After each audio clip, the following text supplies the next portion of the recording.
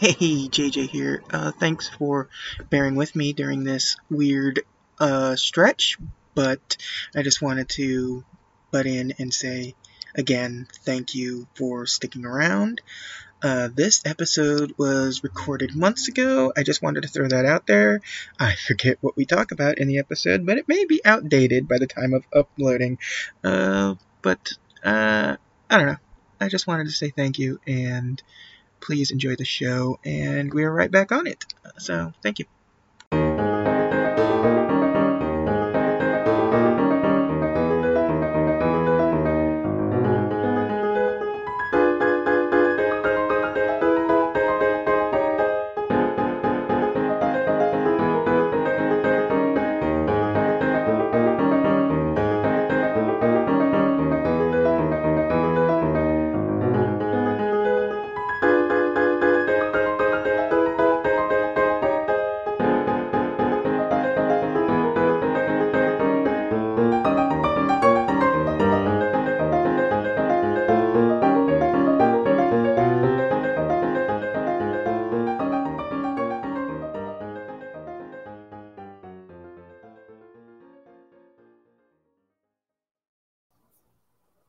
Hey there, hi there, ho there, welcome back once again to another exciting episode of Disney Compendium. As always, I am your host, JJ, and over there, my good buddy, my good pal, Nick. Nick, we're doing it again. We're back. It's been a while. Back.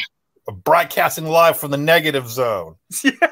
You can't see this, but through Streamlabs or StreamYard, Nick, we always video chat on this, and Nick is he's literally just the background from Max Headroom. It's all I can see. It's great. It's certainly an experience. It's just my consciousness just floating in the ether. Yeah, you're the master control panel from Tron. Exactly. End of line. So yeah, Excelsior, one could say. Yeah, Excelsior, and now I'm sad.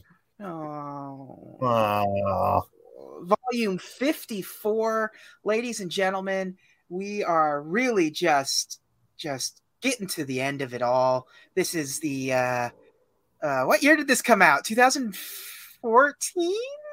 2014. I'm sorry, when you said we're getting to the end of it all, I thought like you're talking about Disney movies, right? Or well, I've got Nick, I got a big surprise for you on the season finale. Yeah.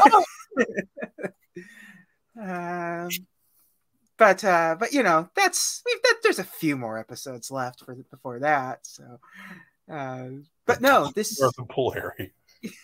This is Big Hero 6. Yeah. This is a Marvel movie. It is. Boy, is it. Boy, is it. Yeah, Big Hero 6 was done. This is from, as is the podcast's intent, a Walt Disney Animation Studios movie, but it is a Marvel adaptation. And it's very loosely an adaptation of the characters, but it's still a Marvel movie nonetheless from the Disney Animation Studio proper. So was this the first hey, we're going to combine our resources to a project thing? No, because they would have bought Marvel in 2009.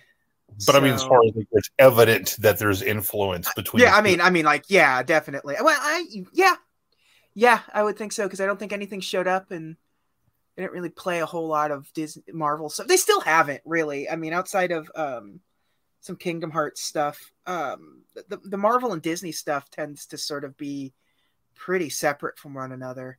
They haven't really done a lot of crossover with Disney / the Marvel branch of things. So still this is a unique sort of situation for them.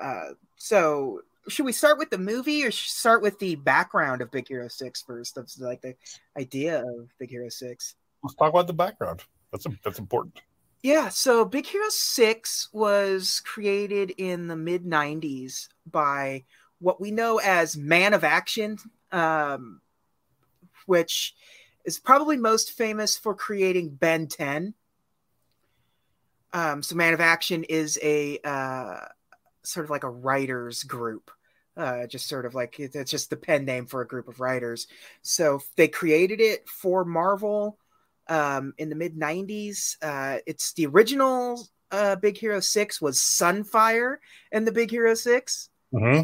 So and it was like a group whose like leader was the Silver Samurai of all people.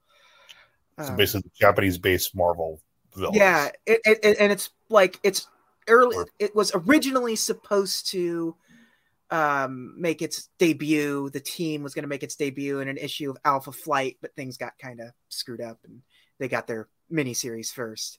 But yeah, it was basically like an Alpha Flight kind of thing. So there hasn't been there hasn't been a whole lot of Big Hero 6 outside before the Disney movie. They pop up from time to time, had a couple of their own series. Two of the characters in the movie, which would be Fred and technically Wasabi, although the Wasabi in the comic is different than the Wasabi in the movie. But those two characters were created by Chris Claremont, while the rest of them were created by Man of Action. Chris Claremont, best known for his X-Men run. Absolutely. The one of the longest like singular runs in comic books, period. He pretty much from like late 70s to the mid 90s was just sort of the X-Men guy. Yeah, that's like you think about like the Phoenix Saga, and that's Chris Claremont. Basically, if it was on the cartoon, it was Chris Claremont. Yep. Except for Morph. But that was. But again, Morph was killed off in the first episode, and then only used sparingly from there on out. Good. Good. But that's sort of the truncated history of Big Hero 6 in comic books. The characters are kind of the same for the most part. Baymax is the one that's sort of like the most removed from his comic book counterpart. But because like in the comic, it is like created by Hero using like his dad's memories implanted into an AI that he created, and it can like transmutate and things like that. It can turn into like a big dragon and things like that. It's a much more aggressive creature in the comic books, but outside of that, the characters are relatively similar, right down to Fred being just a guy in a fire-breathing lizard suit. His nickname in the comic is Fredzilla. So yeah. Well, but the good thing is it's also not important to have know anything about the comic book to watch. Yes, movie. Yeah. So even before, it was like the Guardians of the Galaxy, where they really weren't anything before the movie. Like the Guardians, like as a comic book reader, we knew the Guardians pretty well because of the Annihilation event. Yep. That was basically it. That was where they were created. The movie team was created. Like the Guardians had been around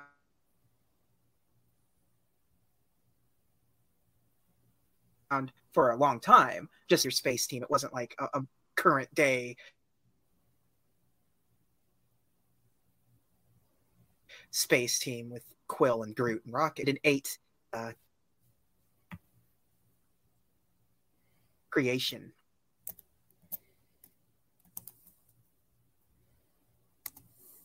And is everything okay for me right now? No, you're dropping. Yeah. I saw it hiccup, so I'm just taking a little chill until I see, because I can see the network. The network's popping back in. There we go. Am I doing okay now? Yeah, you're fine. So that's the Big Hero 6 is, just nothing team even at the time when the movie came out. Even after the movie came out, it's like Marvel or like Disney has done anything with it. And the comic book wise, Marvel hasn't really brought back the Big Hero 6. I think like even they did a comic book series but they had IDW do it. Like even Marvel themselves weren't writing the Big Hero 6 comic book series. It was just an adaptation of the movie anyway, wasn't it? Right? For the most part, not really, not 100%. It was sort of like a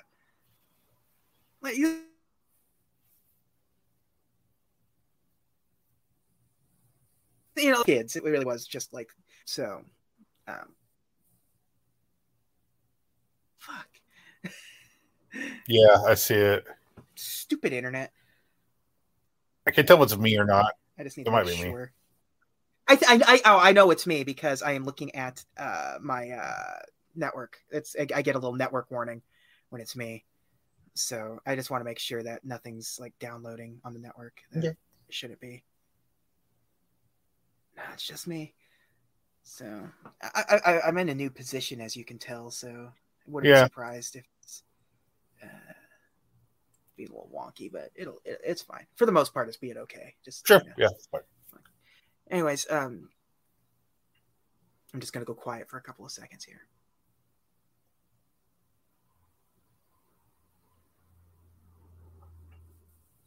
So yeah, I don't think there's much else to talk about with comic book wise of Big Hero 6. Yeah, I mean, look, wasn't Sunfire and Silver Samurai like C tier characters anyway, dude? Yeah, exactly. So, yeah, that's exactly it. And it's funny when you go to if you go to Marvel Unlimited right now, you don't even that series isn't on Marvel Unlimited, the Sunfire and the Big Hero 6 series.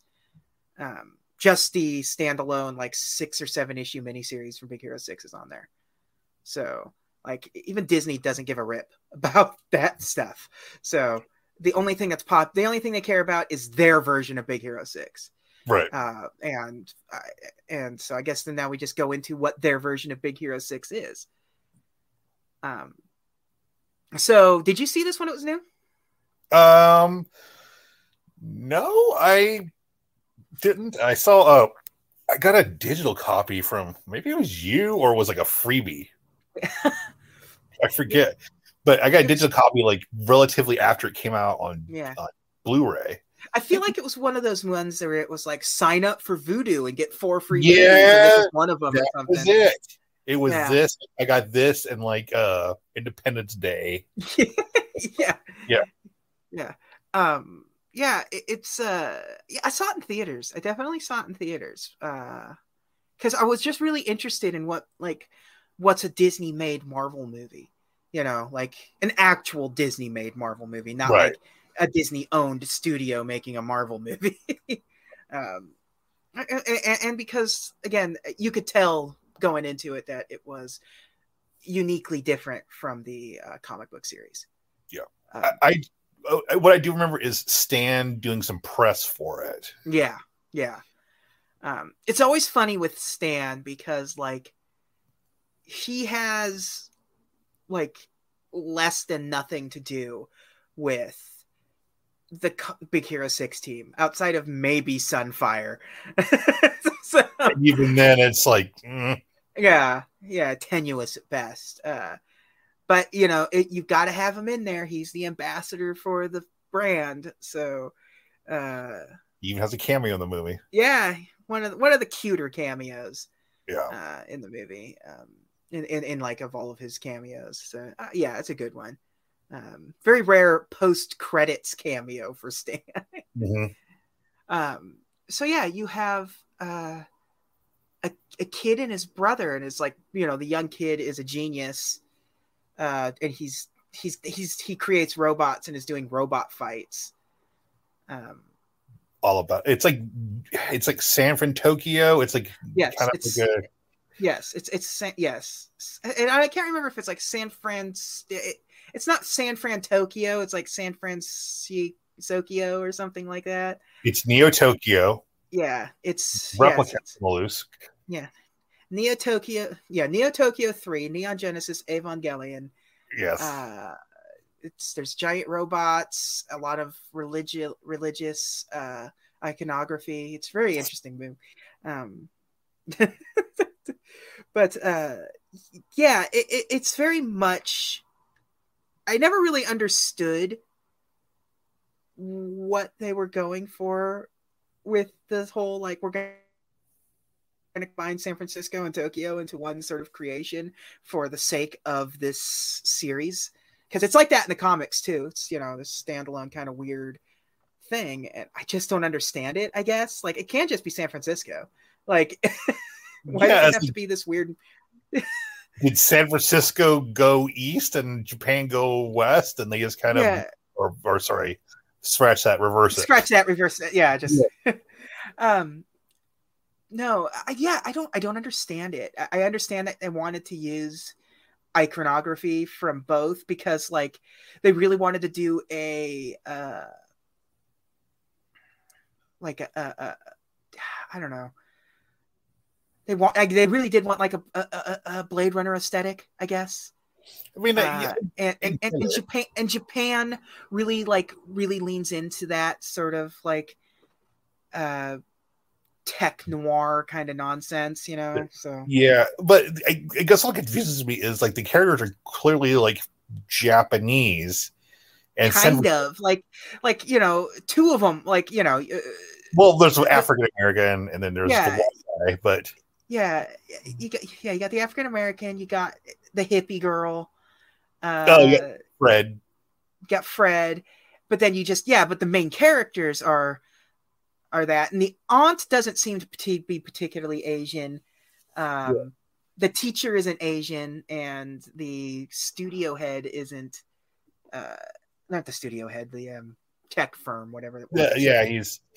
But the reason I'm going to mention this because San Francisco is like, you know, the Asian population is mostly Chinese. Yeah, not Japanese. So I'm like, There's just this. It's almost it's a weird sort of choice that they made, and I don't really understand it, but whatever. Yeah, it's not, and it doesn't really play into any of it. It doesn't play into the plot in any way, shape, or form. It barely plays into the aesthetic. There's a couple of scenes of like where you get to see like the outside world, you know, but for the most part, it doesn't really seem particularly Tokyo-ish. It seems more San Francisco-y than anything. Yeah. The cultural stuff just play a role aside from like that first Baymax outfit where it's kind of like a samurai armor. The dude's kabuki design. Yeah. And that's basically it, you know. Because like even like, you know, Baymax is learning like martial arts, but a lot of that's Chinese anyway. So it's like karate's Chinese martial arts, not Japanese. So I don't know. It's weird. It's definitely it's jam packed full of white dude energy with that has an that's that like I love Japanese stuff. So oh god. It's some real otaku bullshit, huh? Yeah. I mean, it really feels that way because it really is just sort of like very surface level throughout. It doesn't even play into like like maybe if it was like Kung Fu Panda or something where it sort of like delves into sort of like the culture a little bit more than that, but it's just completely surface level. It's just aesthetics, and that's it. I think the Lego Ninjago movie was more. Yeah. It's a weird choice, and I don't like it or care for it, but whatever. It is what it is. For the most, outside of that, the movie's fantastic. I guess I can just say that. Fine. Yeah, it's fine. And again, this is just two white guys talking about the cultural thing, so take this with a grain of salt. Yeah. So yeah, it's basically, the main character, Hiro, wants to. He's a robotics genius like his brother. He does BattleBots. Yeah, he does BattleBots, and he's hustling some dudes. So he's constantly getting in trouble. It's like it's implied that he's constantly getting in trouble, like hustling guys and like robot fighting. Right. Because basically once the opening scene to establish that he's really good at robots, is set up, the robot fighting thing never plays into it ever again. Nope. Never comes up again. Never maybe you should just go back to robot. Like, there's none of that nonsense. Nope, It's it's just, not. it's gone. He goes to his brother, takes him to his school where he meets the professor, who is, one of the lead men of robotics, and meets like all of the students and stuff. And he now needs, that's his dream, is to go to this robotics school, take this with him as his professor. Right. So they have basically a science fair. It's the Stark Expo. Yes, it is. But for robotics, where basically the winner gets to get into the school. It's odd, but obviously it's just, I don't know. I never understand. Like, just let him go to the school. Why does there need to be a thing? I think it's an excuse for character exposition. Like, yeah, it's just cheap. It's a cheap character exposition where, like, he could just show the professor, like, oh, here's something. Like, the professor could say, if you want to get in this school, you have to wow me. You don't have to have this whole big thing about it, but they just have to make this whole big thing about it because you have to create.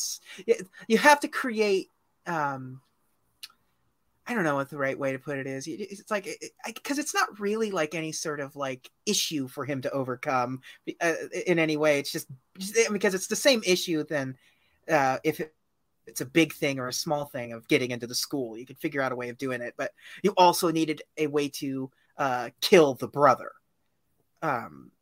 which is what this leads to. So Hiro creates little nanobots that you can control with a mind link.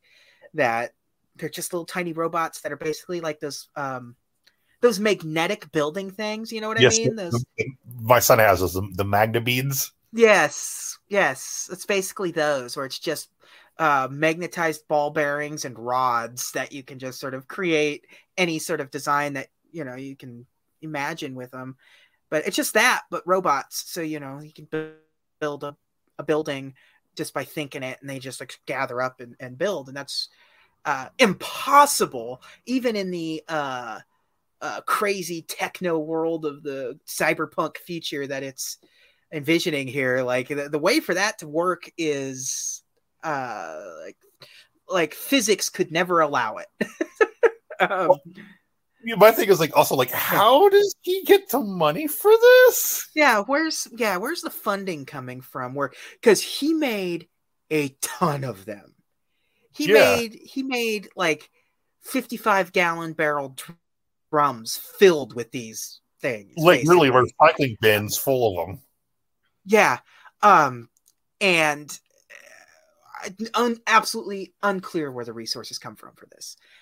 Because it doesn't show them living in any sort of, it's not like they're Fred that we discover is, rich dude at any given point. It's just, he's just living with his aunt.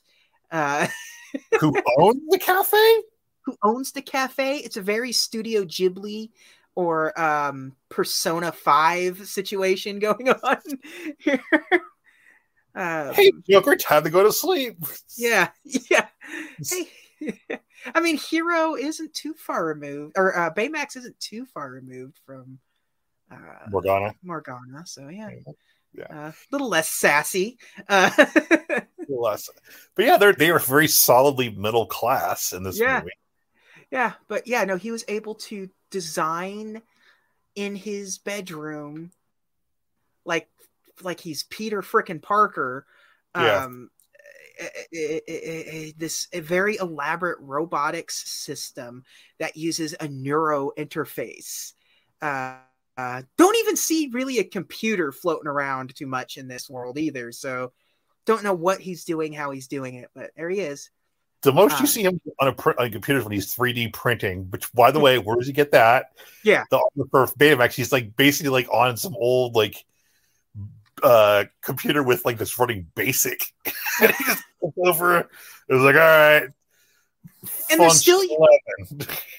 they're still using like PCMI cards, because that's basically what is running Baymax's like memory units, or just very simple PCMI cards.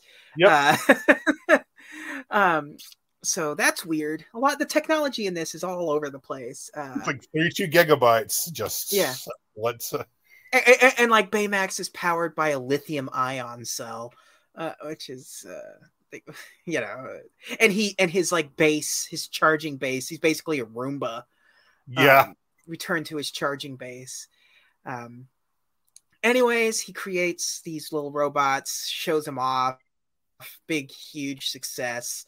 Jeff Bezos comes to offer him his little nano robots, but Hero denies it, and because he just wants to learn more, improve them, and go to the school and do all of that. And then the school burns down with his nanobots inside, and also his brother, because his brother runs back in to save the professor because the professor didn't get out. Brother's an idiot. Just because his brother's, his brother doesn't have any superpowers, doesn't have anything, just runs into a burning. Keep in mind, this is like a science hall. I can't imagine it not being the most dangerous place to run into when there's a fire. Science stuff is incredibly volatile, no matter what it is. So Hero loses his brother, his professor, and his incredible one-of-a-kind mini robots all in one singular night. He obviously slinks into a deep, deep depression and doesn't go to school. But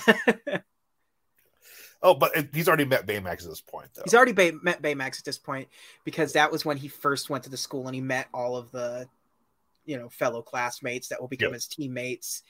And Baymax is a nurse.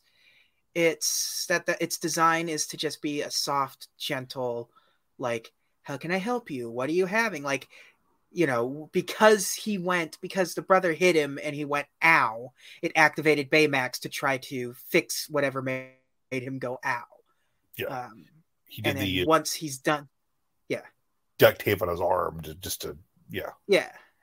and once he's done giving you your treatment, you just say, I am happy with my treatment, and then he just returns to his little charging base and calls it good until he's needed again. And that's Baymax. Baymax is a big white inflatable marshmallow man. Marshmallow man. And it's a great design, way better than the comic book design. What is the comic? The comic design is not some vinyl man. But money's worth out of the Baymax design. Yeah. So inevitably, Baymax gets activated because Hero's not doing well. And I like the part. It's actually really clever the way they did the start the case with one of the nanobots surviving. Yeah. He finds it, or and because it's moving around, and he finds it and he puts it in a petri dish, and it's because it's been reactivated and it's trying to catch up with the rest of the nanobots, and so Baymax of all discovers that the robot's trying to go anywhere, so they basically used a petri dish with little nanobot in it as a compass to lead them to their secret lair, of what's going on. He contacts the other kids because he sees that Hero needs companionship. So he's already called the friends. This is where we meet the villain of the film, the Kabuki Man. The Kabuki Man. What was the Troma movie? Remember the Kabuki Cop? Man, that's a deep cut, sir. Yeah. I think there are 3 of those movies, man. I think JJ went to the boneyard and got the deepest cut. By the way, it's so hard not to call him Betamax. Yeah. It's like VHS, but not good. No, hey man, Betamax was better than VHS. It got screwed, let me tell you. Because the porn industry chose VHS. But yeah, So Kabuki Man's motivations that we learn are like I get it, but like it's way too complicated. Yeah. Like he clearly has a straight line to get I just call him Jeff Bezos because that's just all I could think of. Just kill him. Like he waited for Hiro to create these nanobots that he ended up stealing, and you're assuming he create. They don't really show him like, you know, causing the fire that. No. But so he clearly like burned everything down, faked his own death, stole the nanobots, created a very elaborate kabuki costume that has the nanobot controlling neuro interface hidden behind the mask. Also, he can capture this dude as revenge for his daughter, you know, being killed in an experiment. Right. And like, I've already forgot what the big ring was. Like, it was just some sort of like matter trans. Right. Like it's not. There's no Chekhov's gun situation with this. It's just like portal. Yeah, it's a weird portal device that is starting to that works very slowly. It'd be like if the Star Trek teleporter like just really took its time discombobulating you to get you to the next planet or whatever. Just like complete agony. Also, Kabuki Man, he doesn't really need it. You get the sense that like he didn't really need a reason to go evil. Just like, well, killed my daughter. I'm just gonna. I'm mildly inconvenienced. Yeah. Yeah. Yeah. Like it because like at no point does the business guy even come across as like slimy, and like it doesn't seem like he was being arrogant in the situation that killed his daughter. It seemed like an accident. Yeah, it seemed like everyone seemed confident. The daughter seemed confident. He seemed confident. Like it's just an accident, but he snapped and yeah, and decided, you know what I'm going to do? I'm going to be a racist caricature villain. He might as well have just turned into Fu Manchu. Yeah. So yeah, bad decisions made by this professor all around. Or he turns into defense from falling down. Yes. Yeah. But yeah, I don't.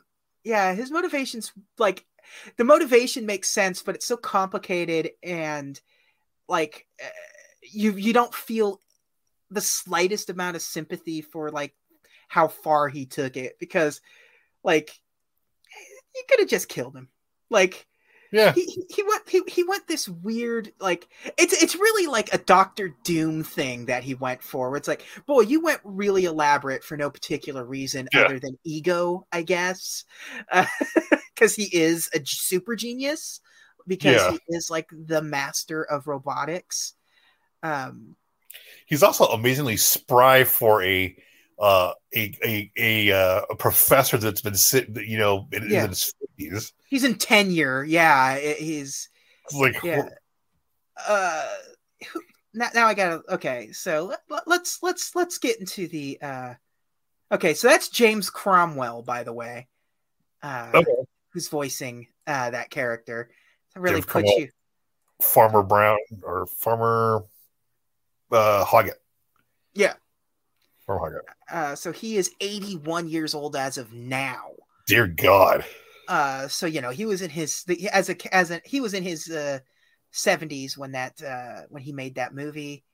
Like perpetually 81. Yeah, James Cromwell's been 81 for 25 years. Yes.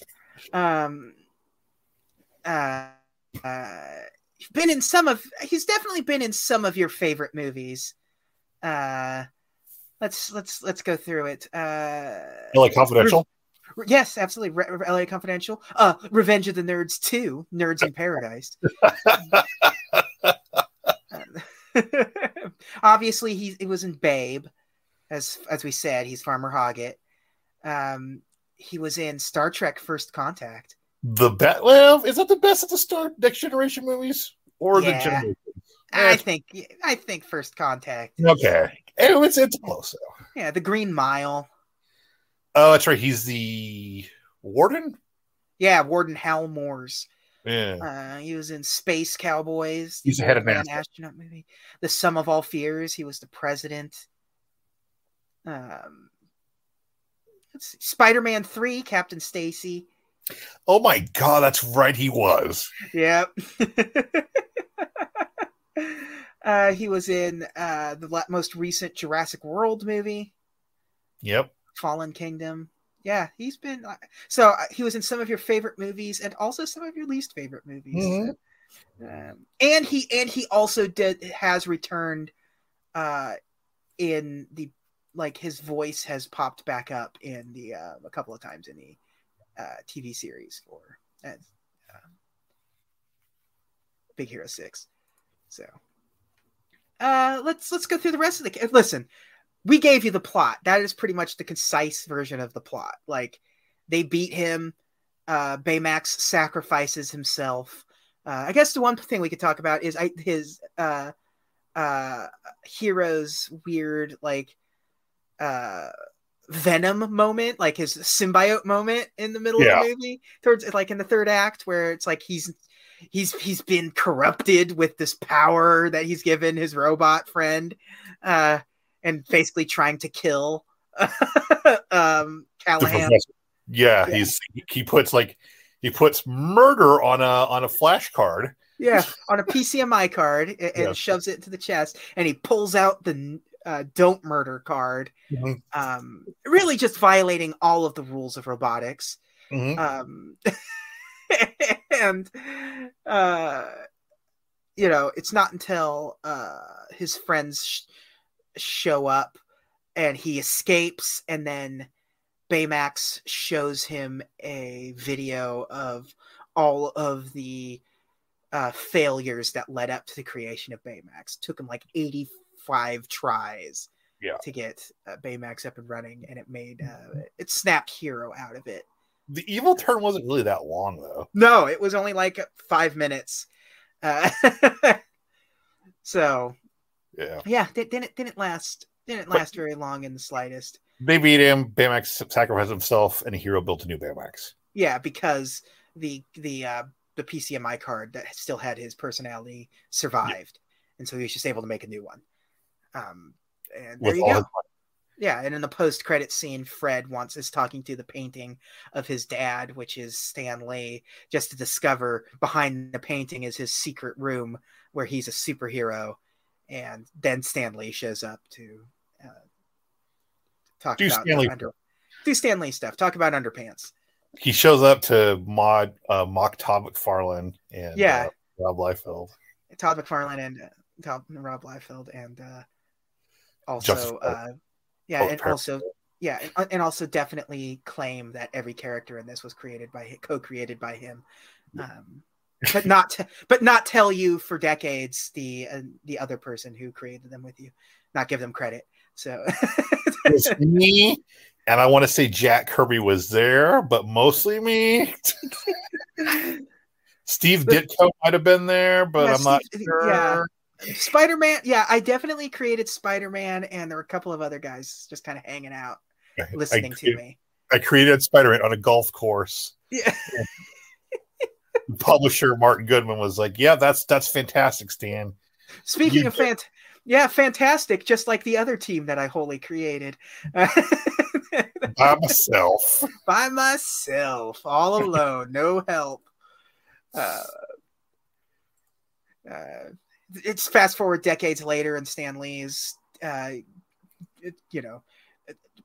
foot in the grave for a decade, and they finally start giving Kirby and Ditko and all these guys credit. Yeah, it's like, oh yeah, they were there too. Yeah. Now I remember. Yeah. Oh, we tease, but we still do love Stan. I do love Stan Lee, but that was he was not great that happened. Yeah. Stan Lee, love Stan Lee. Really is really. I mean, he was a creator. He definitely was not part of that process, but also didn't need to be an ass about it. Didn't need to. And also not 100% responsible for. Yeah. Spider-Man to me, when I think of Spider-Man, I think of Steve Ditko Spider-Man. Yeah. It's just like, I mean, like, that's everyone that draws Spider-Man now is aping that style too. Yeah, so. Exactly. Nobody's like, some people do McFarlane, but yeah. Yeah, but by and large, a lot of people tend to. McFarlane didn't particularly make a particularly expressive Spider-Man. The eyes were just giant. Like, Ditko really liked to make the eyes change size. What he was thinking. I also not a fan of the way he drew Peter Parker. Just all angles and. Yeah. Sorry, we're making fun of Todd McFarlane now. Yeah, always. And listen, I don't have a super big beef with Todd McFarlane. I do like Spawn, and his era of Spider-Man, and his era of Spider-Man is very memorable. Yes, I definitely have signed copies of Spider-Man issues from Todd and everything. You got that Spawn #1 action figure that you love so much. Yeah, that thing's rad. And I've got an issue of Spider-Man with Ghost Rider on the cover that is signed by Todd. Now, is it hilarious that he paid way too much for that baseball? Yes, it is. Yes, it is. It is hilarious. But, it is what it is. Is it still for Rob Liefeld, though? Will it be okay to... It's never not going to be okay, is it? No. We may have to do an episode on this podcast just about the Stan Lee episode of him with McFarlane and Liefeld. Friends, do yourself a favor. Go to YouTube. Open up YouTube right now. I want you to type in the following. Stan Lee owns. That's it. Yeah. Just look that up. Yeah. It's beautiful. It's great. Mwah, mwah, perfect content. I like at the end either. Well, you guys ruined us, and we're going to be going in the Hollywood pictures now. Keep in mind, this was like the early 90s. Yeah, this was like some weird public access looking show too. Yeah. It was when Stan wasn't even really part of Marvel at the time. So. No, he was just there to he was like, oh yeah, I negotiated stuff. Like, did you? Yeah. We got you to think for that Roger Corman Fantastic Four movie, Stan. Yeah, thanks, buddy. Let's see who else is in this movie. Scott, I forget the voice of Baymax. Is a Second City guy. And he was one of the co-creators of Moral Orel on Adult Swim, if you remember that show. Mm-hmm. Yeah, that's the voice of Baymax. Scott Aukerman? What? It's not Scott Aukerman, is it? No. His name's like Scott Adist, something like that. I just think of like comedians named Scott Aukerman. Yeah. Earwolf. Yeah. Yes. Let's see. But yeah, he's not really particularly a big actor. He's definitely more of a TV guy, and definitely a writer for TV and stuff. It's very ASMR voice in Baymax too. Yeah, which is very clearly the point. Yeah, right. It's supposed to be a nurse. It's supposed to be. I do like it when that was most of the advertising for it was when his battery was failing and the character was starting to malfunction and stuff with the hairy baby. Yeah. So, and the fist bump was really entered itself into pop culture at a point. Yeah. So main actor for the guy that played Hero is a kid named Ryan Potter. This was one of his like first things. Like this is definitely, he hasn't even really done a whole lot else outside of Big Hero 6. He did a few other minor things and that's it. So, you know, Big Hero 6 is his big break. You got TJ Miller as Fred. TJ Miller, you know him from a lot of stuff. You know him from a lot of stuff, most recently from being canceled. Yep. And Deadpool. Yep. So there's that. Go-Go, which is the Asian friend that has the roller skate, like the rollerblade style. She's the punk girl. Yeah, that's Jamie Chung. Just a character actor. You know what one thing that you would definitely know her from, Nick? What would that be, sir? She played Chi-Chi in the Dragon Ball Evolution movie.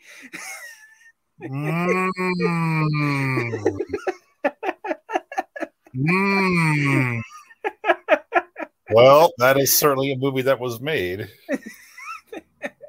I think Dragon Ball Evolution has come up a few times on this because I think like just actors popped up in that movie. I need you on your other podcast to do that.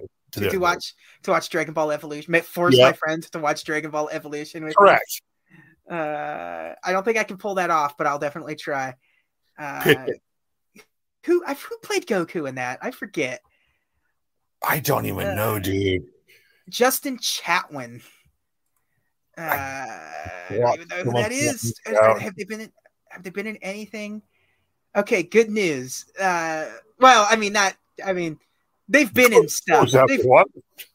They've been in stuff, but nothing that any of us would have ever seen, with the exception of maybe Chips. I'm not saying that their careers deserve to die at that movie. Yeah, but before Dragon Ball, he was in War of the Worlds. Okay. So the Steven Spielberg one, right? He was in an episode of Doctor Who. The new called one? The Return. A 2016 episode titled "The Return of Dr. Mysterio." Okay, so that would be a that wouldn't be Matt Smith, I don't think. Yeah, I wouldn't know. I don't know. I don't watch Doctor Who. Please don't. God, what is his name? Oh, Peter Capaldi. I'd be that doctor. Okay. Oh, apparently that was the first episode of the 2016 December Christmas Day 2016. Okay. The Return of Dr. Mysterio. That'd be a Capaldi episode then. It is. I'm looking at it now. I definitely see Capaldi sitting there. But you mock my Doctor Who. So yeah. Anyways, she was Chi-Chi in Dragon Ball. Yeah. Hey, you would be the worst character. Well, okay. Not the worst character in anime because I've not seen all of anime, but a lot of anime. Where does she rank among the worst freaking characters ever? Definitely on the list. That's for sure. Is it top 10? Maybe. Okay. I mean, there's some bad characters, man. Okay. So, all right. Anyways, the character of Wasabi is played by Damon Wayans Jr. He was on New Girl? Yes.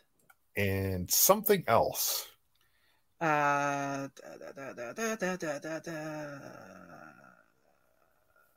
see. He is a New Girl. He was in an episode of Brooklyn Nine-Nine. Wow. Okay. Let's see. Happy Together. He was in that. What's happening? What's Happy Together? The Truth About Harry the Cubert Affair. Bob's Burgers. 3 episodes of Bob's Burgers.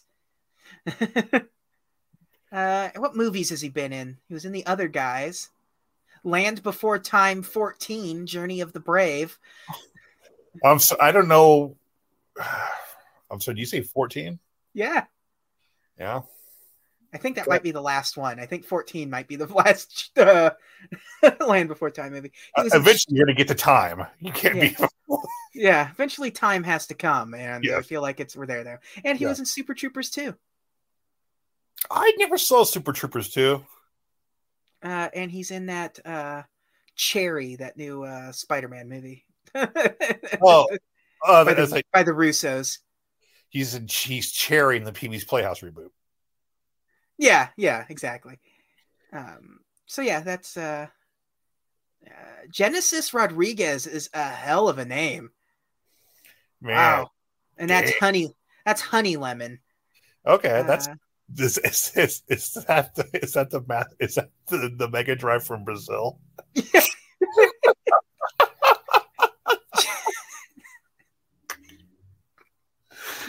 The Portuguese Mega Drive. Portuguese Mega Drive. Genesis Rodriguez. You know the Model 3 won't let you play the Master System games anymore. Oh yeah. Okay, so Genesis Rodriguez. Let's see what movies she's been in that one of us would have seen. How is she not more popular with that name, dude? I know. Well, she was in. Oh, Lord. She was. Which is unfortunate. Those are the Kevin Smith horror nonsense that nobody likes. Yep. She was in She-Ra. And the Princess of Power, the most recent one. She's Perfuma in that She-Ra cartoon that's on Netflix. So that's cool. Yeah. And she's been in she's going to be a main character in cool. And she reprises her role as Honey Lemon all the time. So that's good for her. Yeah, James Cromwell was Robert Callahan, which we already talked about. Alan Tudyk played the CEO guy, Cree or Cray. He if it's a Disney movie, animated film, Alan Tudyk's in it. Yes, absolutely. And Maya Rudolph played Aunt Cass. So okay. And Billy Bush plays newscaster. Oh God. Billy Bush. Well, Billy Bush. He had his own private bus for the filming of the movie that he had interviewed some people on. And, he had his.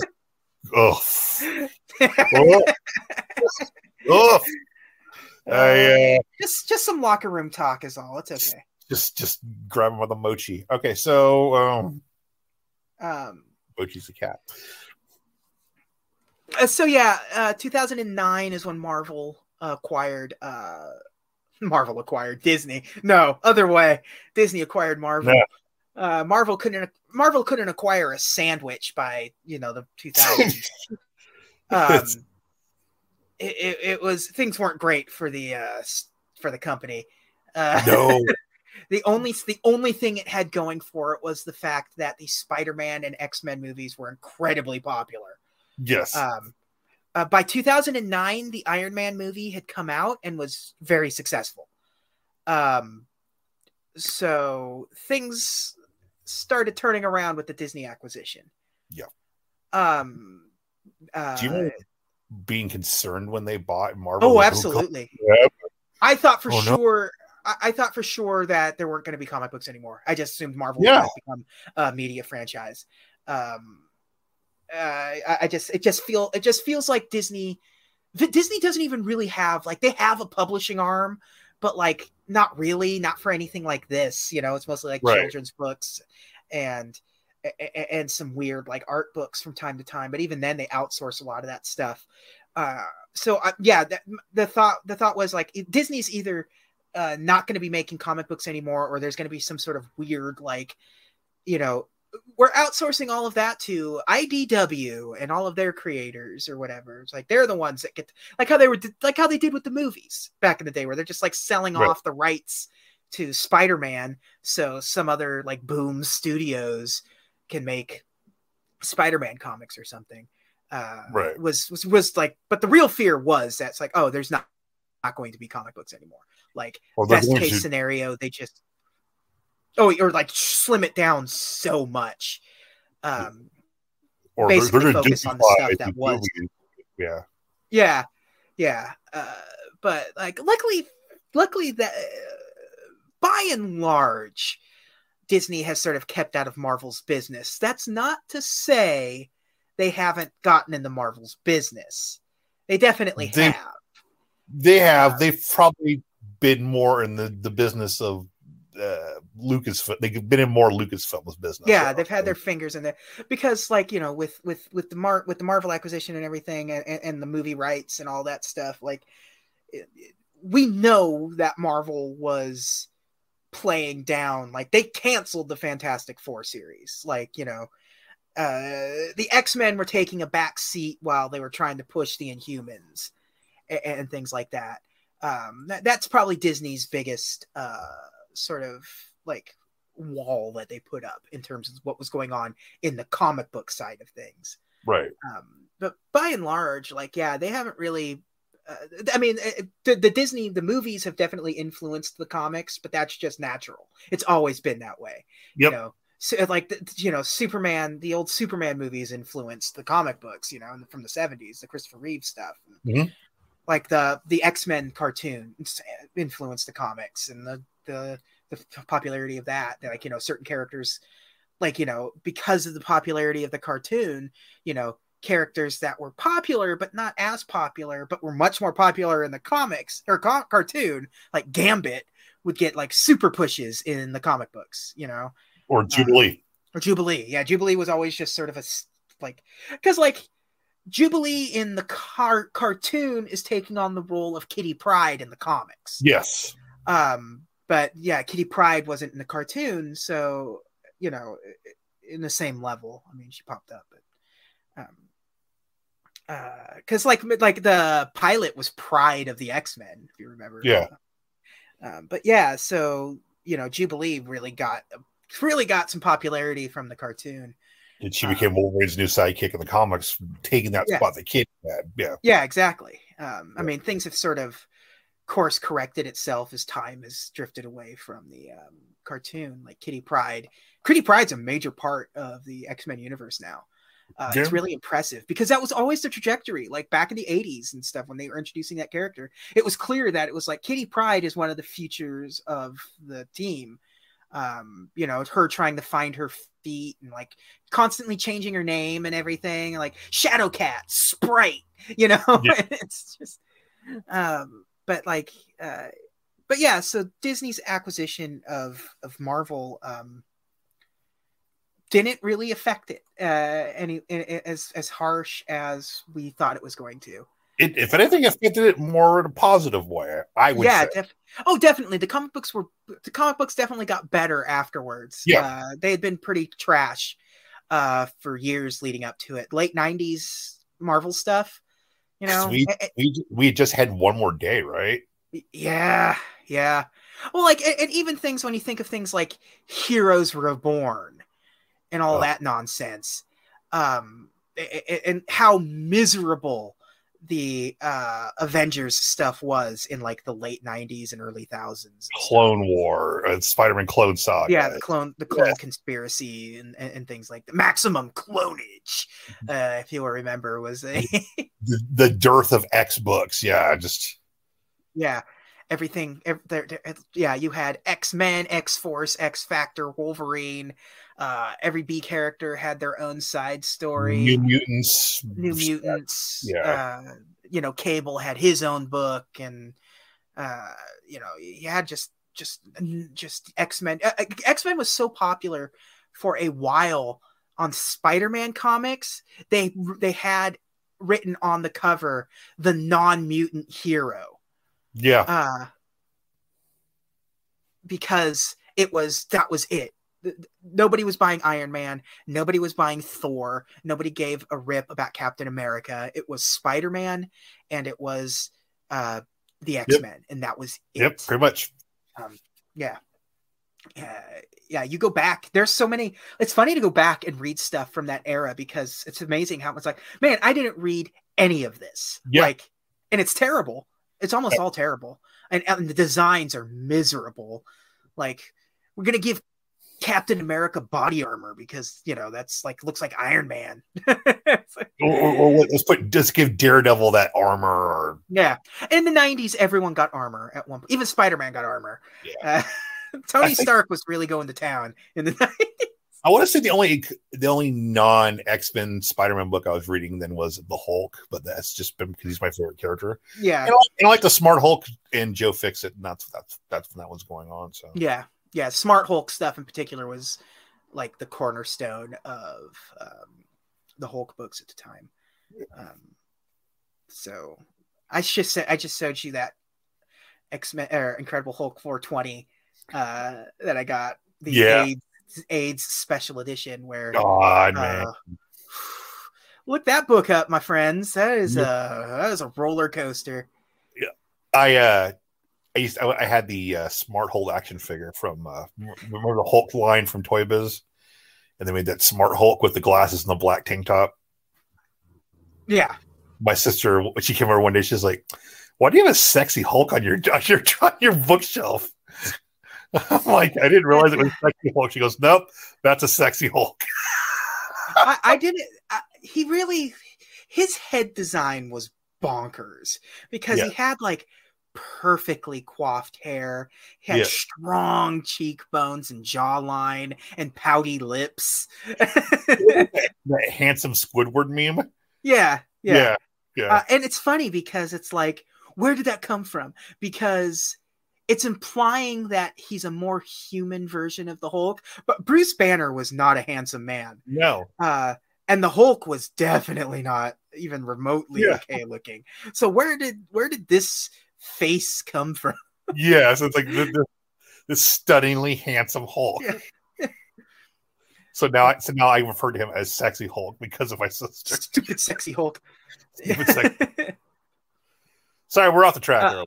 We're off the track because basically what I'm talking about is after Marvel acquired, I said it again, after Disney acquired Marvel. Yes. Bob Iger wanted the company to just go through the Marvel stuff and try to pick, literally the idea was go try to find something obscure and we can make our own thing out of it.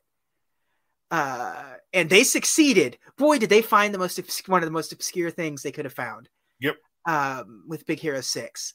And it was the director of the Winnie the Pooh movie that we did very recently. Mm-hmm. Looking at Marvel database stuff and saw the characters. He's like, I have never heard of these guys before. I thought the title was really cool. So I pitched it to Lasseter and here we go. I would like to know, it says it was one of his 5 ideas, and I would love to know what the other ideas were. I'd be curious to dig through the Disney archives and see what. Remember that was that show on Disney Plus where the guys like going through like trying to find the most obscure Marvel characters, kind of thing. Yeah. And Paul Scheer doing that. Paul Scheer was it like the Wild Pack or something like that? The Wild Pack, yes. Yeah. I wouldn't surprise me if that was one of the like things, like one of the choices of like, I mean, think about it. We're probably like Alpha Flight was probably too not obscure, but I can imagine it's like, let's do Alpha Flight. No, we're not doing the Canadian team. Get that out of your mind. You can't do a gay guy. Yeah. I mean, you could have marketed the hell out of Puck and Sasquatch, though. I know. I was about to say, Puck and Sasquatch would have been like that generation's Rocket and Groot. Yeah. But that's look at the fact that Vindicator kind of sucks as a character. Yeah. That's the Vindicator. Like when you had female Vindicator was at least slightly more interesting. What if Captain America was Canadian and also sucked ass? Yeah, what if Captain America was just lame as hell? Yeah. And Canadian.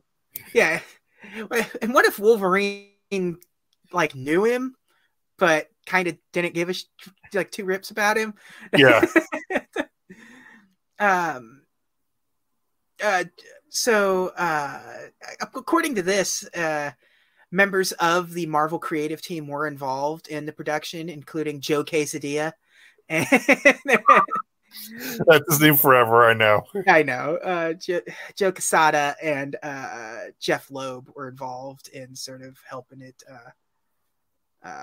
Because Quesada was EIC at the time, right? Yeah, Quesada was the chief, was CCO, like the chief creative officer, and Jeff Loeb was head of TV, Marvel TV.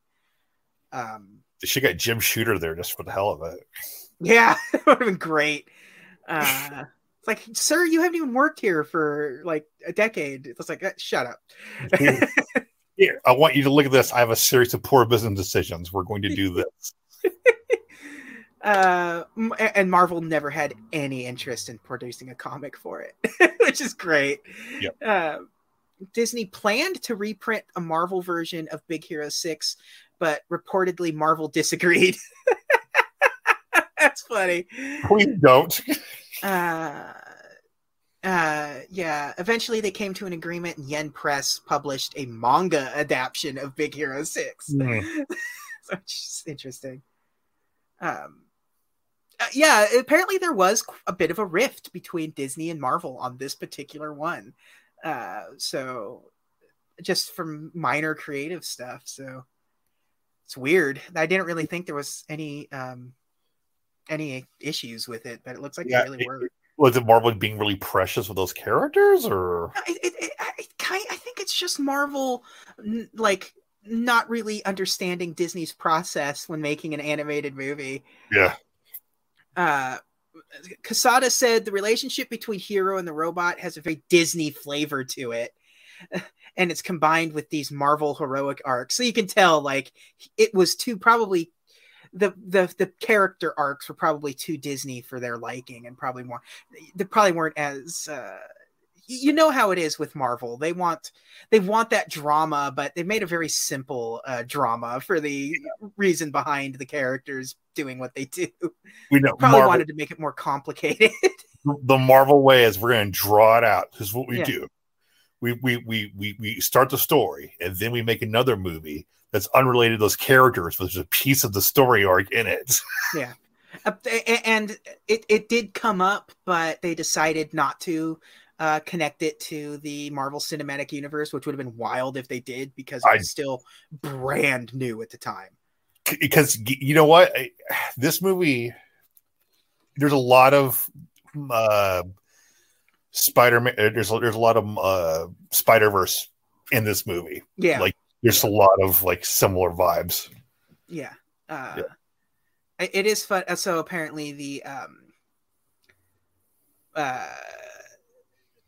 when it comes to designing the robot, they wanted something new, something that was like not commonplace. And they said that's very difficult. Let's see. Here's a quote from Hall, who was director of the movie. I wanted a robot that we had never seen before and something to be wholly original. That's a tough thing to do. We've got a lot of robots in pop culture, everything from the Terminator to WALL-E to C-3PO on down the line, not to mention Japanese robots. I won't go into that. Like, I'm not going to go into the Japanese robots. This movie has nothing to do with Japan. Why would I mention the Japanese robots? So I wanted something original. So with the idea eventually came up to one of the artists came up with the idea of a huggable robot. And they were influenced by animes that were popular at the time. Gunbuster, Eureka 7, Gurren Lagann, and even Evangelion were sort of influenced by, because it is like this sort of like mass-produced appeal of a robot kind of thing. So right. And it was also inspired by Shogun Warriors. You know, those toys. Those right. You remember the Shogun Warriors? Yeah. Oh yeah. That's there was Hero's got a drawing of looks like one of the Shogun Warriors on the wall behind. Yeah. So yeah, so Baymax's design ended up going through a lot of changes, basically because they weren't going to do anything based off of the comic book design. But and they even like took research trips to like a robotics institute that was funded by DARPA, you know. So, and they did see there were working on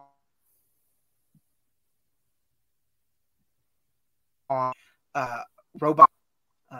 So that's where they ended up getting the idea of Baymax with the from the vinyl robots that they were seeing at this institute. I like his design. He's very Michelin Manny. Yeah, very much, very, very much. He's like, it feels like a mascot, which, I mean, obviously, a bit of a bummer because like it definitely has that sort of like we're gonna sell toys thing about it, but you know, at the same time though, it is a very warm, inviting design when he's not wearing the armor, right?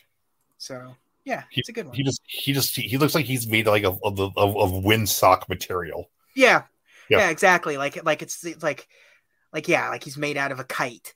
Mm-hmm. So yeah, you could tell that it really is just like or like one of those like inflatable sumo wrestling costumes. Yes. Yeah. Like it just looks like it looks like something I would like to like, you know, one of those inflatable like punching bags, like, you know, that you like knock around and it returns to you. Well, with the bozo face on it, yeah. Yeah. Or like I had a Rocky Balboa one at one point. I think I actually had the bozo one. What? I think I had the Bozo the Clown one. Oh, look at you. You're also older than me, so. Yes, I am. Not making it, but just like. But yeah, I like the movie, dude. Yeah, it's great. It's a charming, sweet little movie.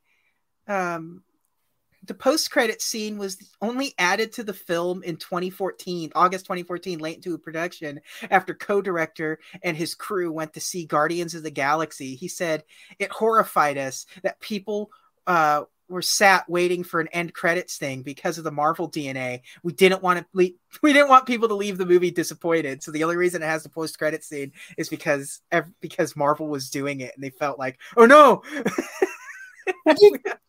But wait a minute, they'd already been doing the end credit stuff by then. I know, but they didn't. I know, but they hadn't been seeing this production team hadn't seen any of that.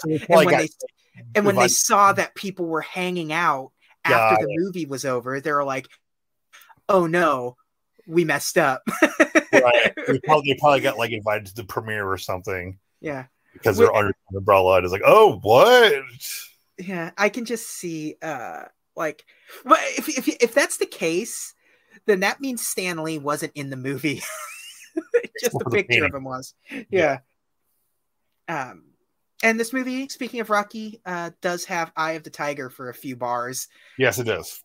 which is very happy. And it does have Fall Out Boy as the theme song. Yeah. Which it's not a great song.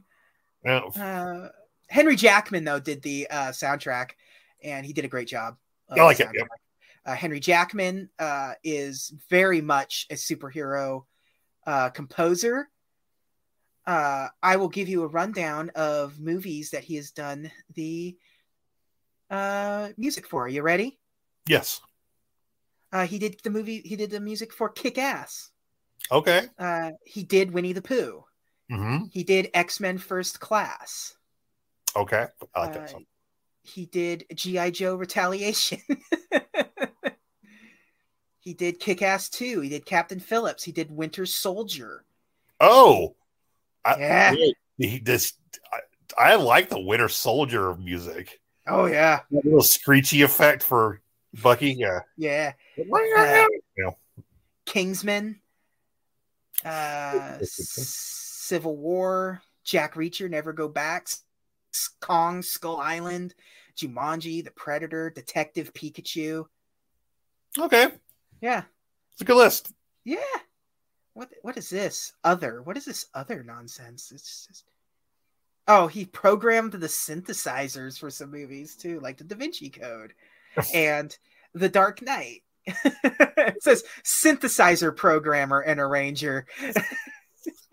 Freaking nerd. Yeah. And he also did the music for Falcon and the Winter Soldier. Okay. And he did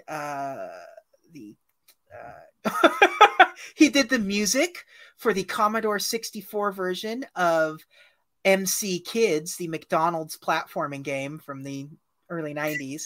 God. Uh, The Commodore 64 version of that game? Yeah. And he did the music for Uncharted 4, A Thief's End, which I love. I actually have that on vinyl. I have that soundtrack on vinyl. Which reminds me, you should probably download that Uncharted collection since it's free right now. Yeah. Why the hell aren't you? He did win for best... he's won some awards for his music. Let's see. Monsters. He did the music for Monsters vs. Aliens, which won him an ASCAP award. Did he win any? No, there's mostly the ASCAPs and National Video Game Trade Reviewers for Uncharted 4. So the X-Men First Class soundtrack is actually very good. It's kind of understated, but you don't really think of the music with the X-Men movies very much because they never really gave them a theme song. I like the Wolverine theme from the first movie. Yeah. I don't know what that's called, but I like it. Yeah. But other than that, like nobody really has like what you would consider a theme song. The movie doesn't have like the bum bum bum bum. It just has, yeah, it just has a yeah. And nothing. I mean, granted, it's probably for the best because everyone would say, yeah, it's okay, but it's no animated series. But I mean, yes, the bar's pretty high. Yeah. There's no beating the X-Men, the animated series. No, it's really not. Yeah. The music in this one is fantastic. Yep. I really like Henry Jackman, and I think he did a great superhero score for this. Let's see, when did this came out on home video on February 24th, 2015. Steven Seagal, who co-created the comic book Big Hero 6, criticized the Blu-ray featurette documenting the origins of the group for not mentioning Duncan Rouleau, who was a co-creator along with him. And the same thing with the Big Hero 6 art book that came out at the time. So that's kind of crappy, Disney, but Disney's well known for just not giving people their due credit for things that they created. Even back in the early days. Go film it. Yeah. Like even back in the early days of Disney stuff, like the animators didn't get credit because it was like, this is just a studio film. It's like it's Walt Disney's on the marquee, so he's the man behind it all. But to be fair, Marvel's like, oh yeah, we've been doing that too. Yeah, it's like, so it's perfect symmetry of the two companies. Box office, Big Hero 6 earned $223 million in North America and $435 million overseas on a budget of $165 million. So it did A-okay. Yep. In North America, it was the second highest grossing science fiction animated film. Behind 2008's Wall-E, and the second highest grossing animated superhero comedy behind The Incredibles, and the third highest grossing Disney animated film behind and is currently the third highest grossing behind Frozen and Frozen 2. That tells you, like, this is the third highest grossing Disney animated film of all time. So it was a success. It was a big success. It earned $1.4 million on a Thursday night showing alone. Dang. Which is a higher than the previews earned from Frozen and the Lego Movie. On its opening day of November 7th, the film earned $15.8 million.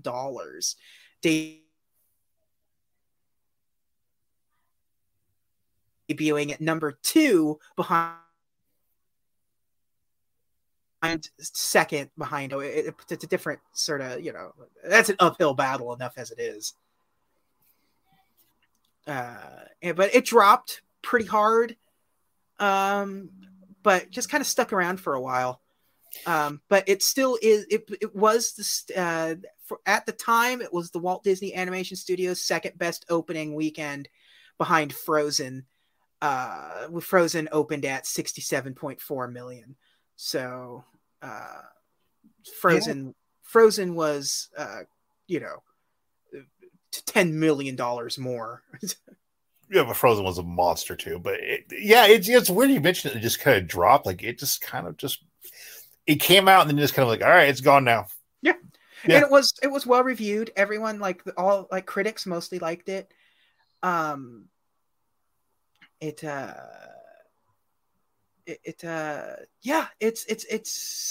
made a lot of money. People that went to go see it liked it. And it even won Best Animated Film that year.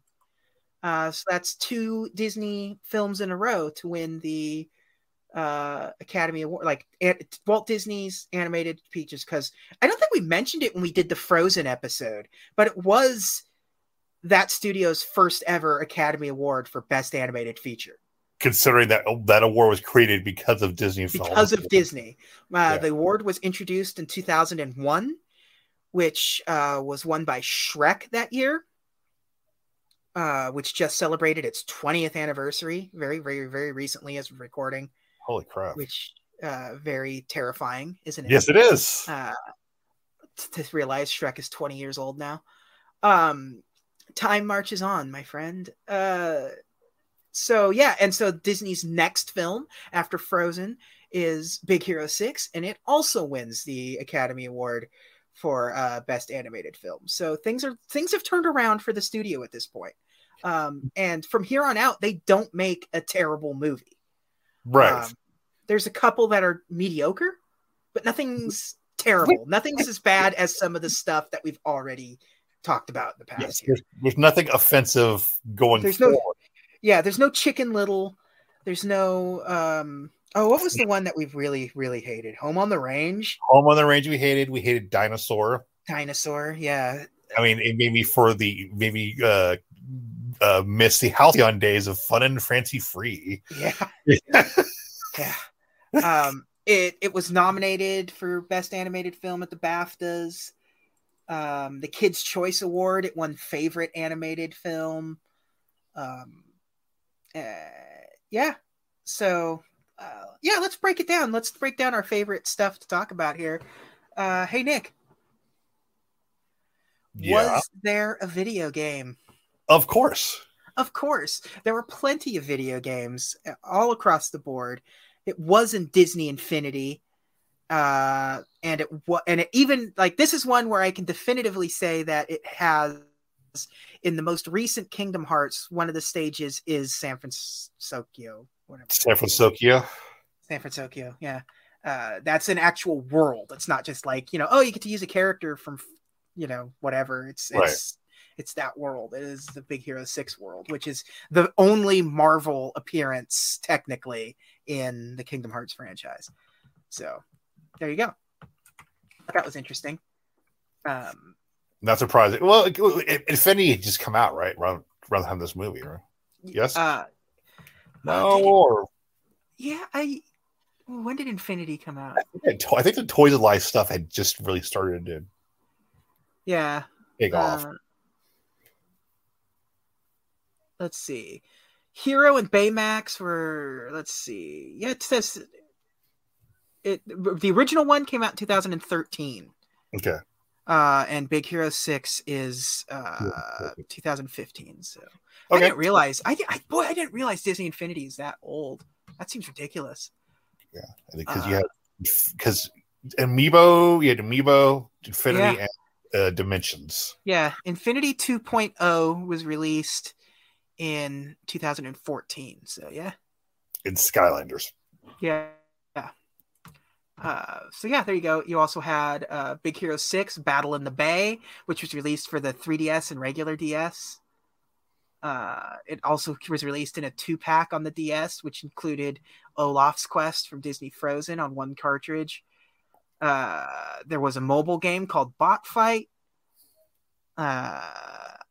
which is a match 3 game. Yeah, well, which kind of tells you, like, when you start getting to the point, like, oh, there's a mobile game for it. Yeah. Now you can tell that tells you how recent these movies are. Was there Happy Meal stuff? Of course. Of course there was. They were very cute, like because there was like I feel like there was something like for the like the cartoon that's out now. I don't know if there's anything when it was brand new. Let me see here. I think the Big Hero 6 stuff was like when the cartoon came Okay. to like Disney. It's hard to imagine like any Disney movie. Yeah, but this was also one of the big ones where like Funko Pops are now a big huge thing. So it was a big push for Funko Pops when right when this movie came out, like, you know, giant size Baymax and stuff like that. And Bandai actually made the toys for the movie, which makes a lot of sense. That's probably the most Japanese decision that they made, considering this this movie. I'm seeing a thing. Apparently, the tie-in was Subway. Yeah. Really? Yes. Now I've got to look it up. Yeah, Subway Kids Meal, Big Hero 6. Look at that. Yeah. Weird, right? Yeah. But I do like super freaking weird. I do like the little bags. Yeah, me too. Those are kind of cute. But like, okay, they don't do tie-ins for anything. Yeah, I can't remember any other. Like, the only time I remember another tie-in was they definitely did a like, I think the Uncharted 3 did a tie-in with Subway where you could unlock it, where you could like the cup lets you unlock a Subway t-shirt for the video game. Right, yeah, but like Nathan Drake was like, you could get like a sandwich. He was like in the commercial with the sandwich. Yeah. That was that, but that wasn't toys. They typically don't have like, you know, here's a little like plastic bauble. Yeah. Also, I feel like if you take your kids to like, hey kids, we're gonna go have food. Yay! We're going to Subway. Eat fresh, kids. Kids want a cold cut trio. Yeah. I wonder what the kids' choice, the sandwich of choice for a child is at Subway. Like, I will tell you from experience, just ham and cheese. I mean, that makes sense. Kids love cheese. Just ham and cheese, no vegetables, maybe some mayo, but there might not be a speck of green on that thing. Ham and cheese. Sure glad we came here and I spent $6 on this sandwich. They got apple slices. Just go to McDonald's. I don't care. Yeah, get him a thing of baked Lay's potato chips. Yeah, I like baked Lay's. How dare you? Look, what I will say is this: but Subway, their cookies are good. Yeah. I don't particularly like smelling like a dry cleaning bag for the rest of the day after we eat there, but but you know what? Sometimes you have no choice. Sometimes you have no choice. Theme park stuff, Nick. Is there theme park stuff? Don't believe so. There is not. I mean, there are characters. Sure. But that's kind of basically it. I'm curious, unless there's something in like China or something, which is very possible. I feel like there is. Oh yeah, see, there is the Happy Ride with Baymax is opening at Tokyo Disneyland on. Was supposed to open last year, but I don't know if that happened. Why? What happened? So there is a ride coming to Tokyo Disney. Well, which makes sense. Yeah. So you got that, and it would be funny if they like snuck in some stuff into Avengers Academy in California Adventure. It's funny that they're not allowed to call Avengers Academy Marvel's Avengers Academy. They cannot use Marvel as the branding for the title of that land. Why is that? Because it's still part of the deal with Universal. Oh. So Universal is still kind of it's still tricky with those rights issues and stuff. So, right, because there was some Marvel stuff at Universal Studios. Because Universal Studios still has the Islands of Adventure, and so anything anything east of the Mississippi is Universal territory. It's like Old Man Logan, where they cut up the map, and it's like, this is Doom Country. This is the Hulk lands. Can't go there. Red Skull Land. It's basically that. So the reason that's why they're not doing Avengers Campus at Disney World, but they are building a Guardians of the Galaxy roller coaster there, for the same reason we talked about earlier in the show, because that version of Guardians of the Galaxy didn't exist when that deal was made. Right. So, that team was created in 2008, and so they get to exist. They're not part of that deal. They're not Spider-Man or Captain America or Iron Man or the Hulk, so they can just exist at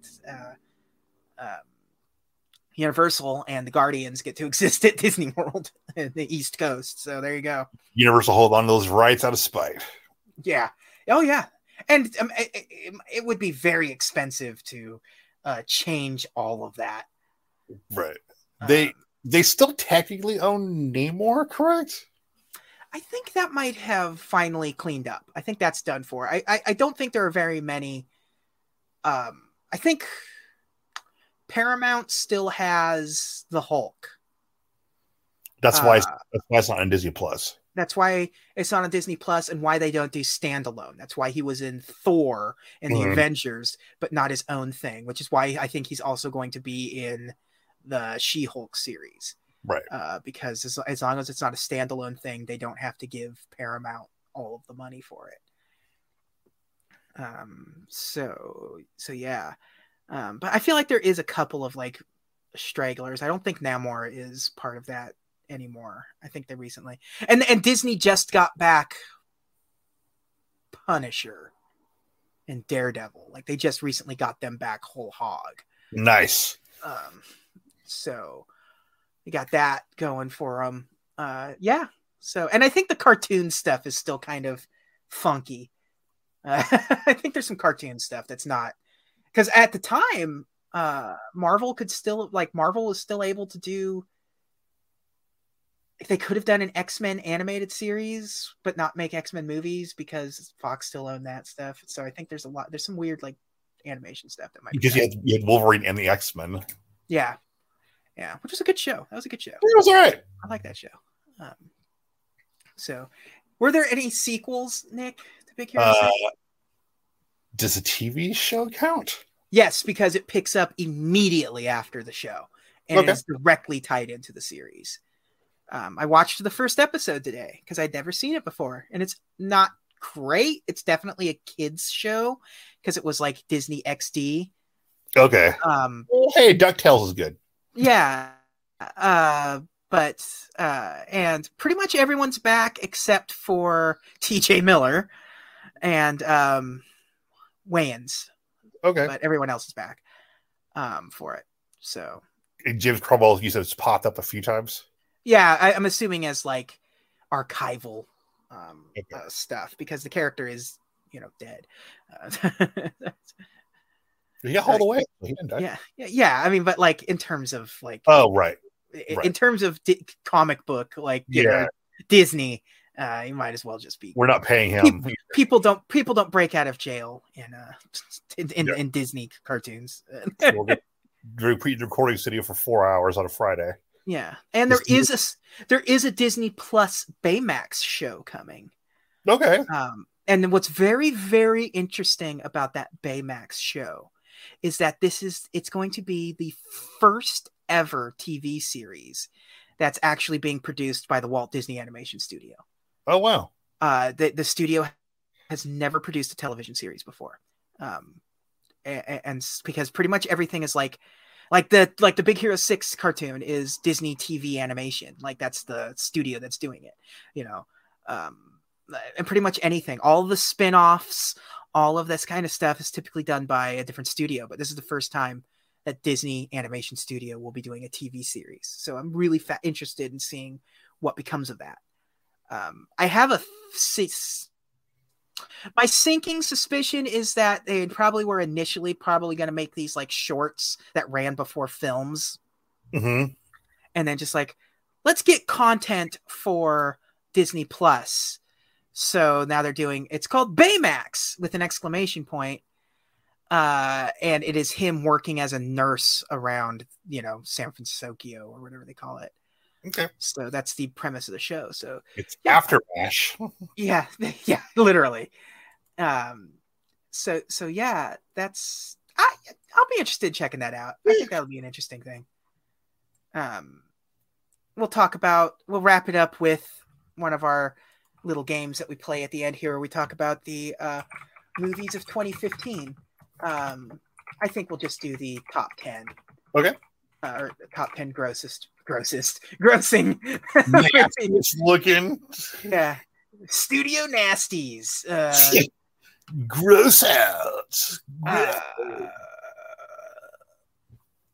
Is this right? Was it 2000? Oh no, it's 2014, wasn't it? I believe so. Yeah. I did 2015 and I saw Force Awakens and I'm like, well, that's not right.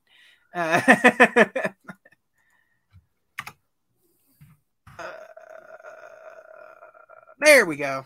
The top 10 highest grossing movies of 2014. Do you know what the number one highest grossing movie of the year is? 2014. I don't think you'll get it, but I'll give you a shot. I always like to see if people can think back on the year. In the year 2014. Oh God. Let me think. Trump wasn't president yet. Salad days of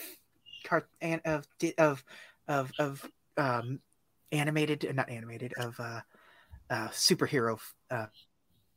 John Wick came out in 2014, right? Films. Sorry, you cut off there for a minute. Oh no, nothing. It was just more joking. Oh, I'm just saying. Was it John Wick? It was not John Wick, although it was a gun-based movie. Don't know then. American Sniper. Oh, that was the highest grossing movie of the year. Keep in mind this is domestic. I don't do international for this. Cool. So the highest grossing movie of the year in 2014 with $350 million domestically is American Sniper. That guy's not a dirtbag at all. No, a true American hero. Mm. Not a politicals podcast at all. Not at all.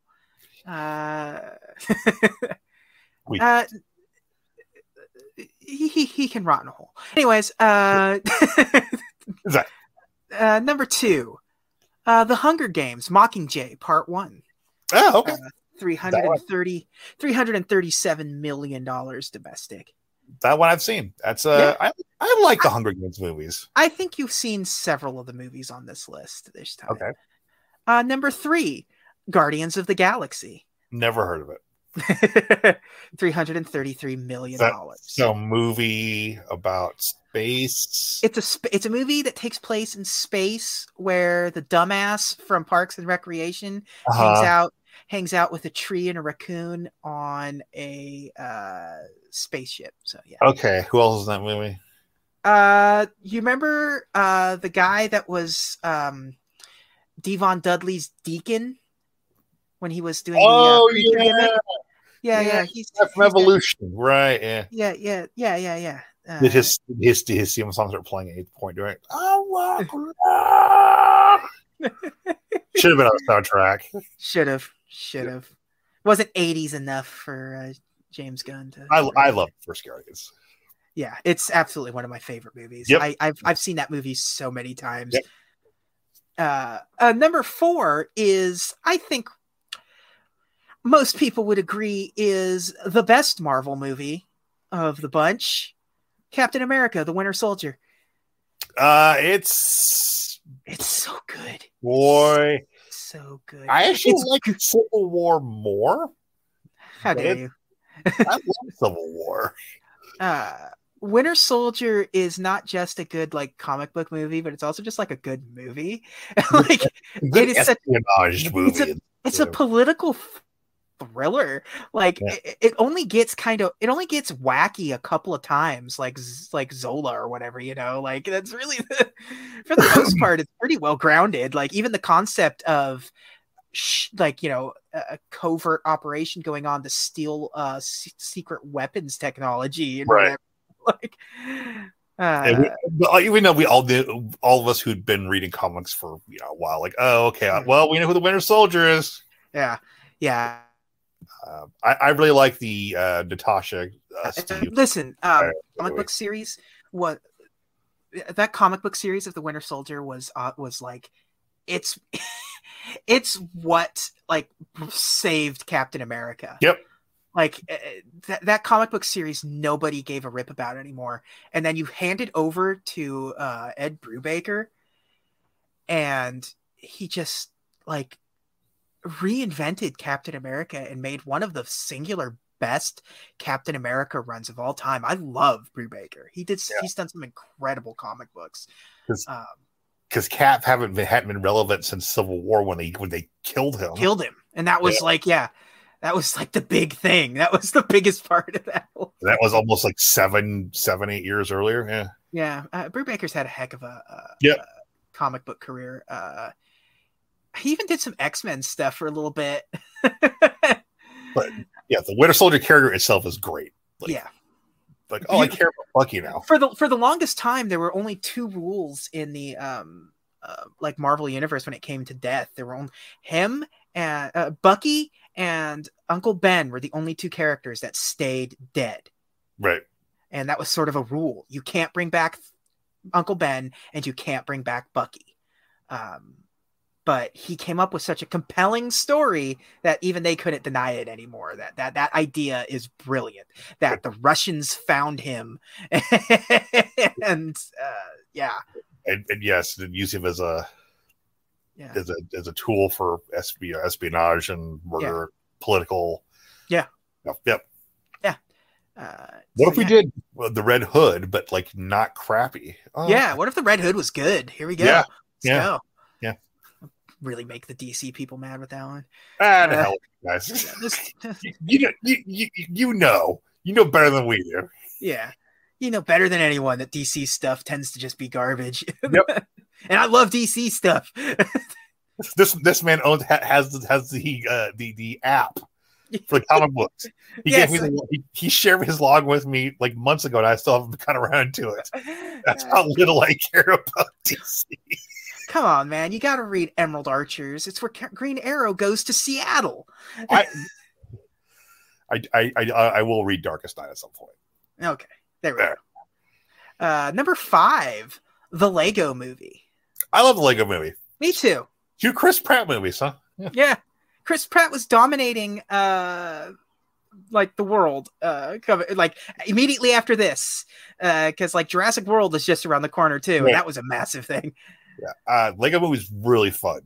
Yeah, it's actually funny. It's legitimately funny, yes. Yeah. And it's sweet. Like, I like the live action parts of it. Like the Will Ferrell stuff is also like genuinely sweet. Yep. So, yeah. So number 6, The Hobbit: The Battle of the Five Armies. I still can't remember if that's the one I fell asleep to. Probably not. I don't know.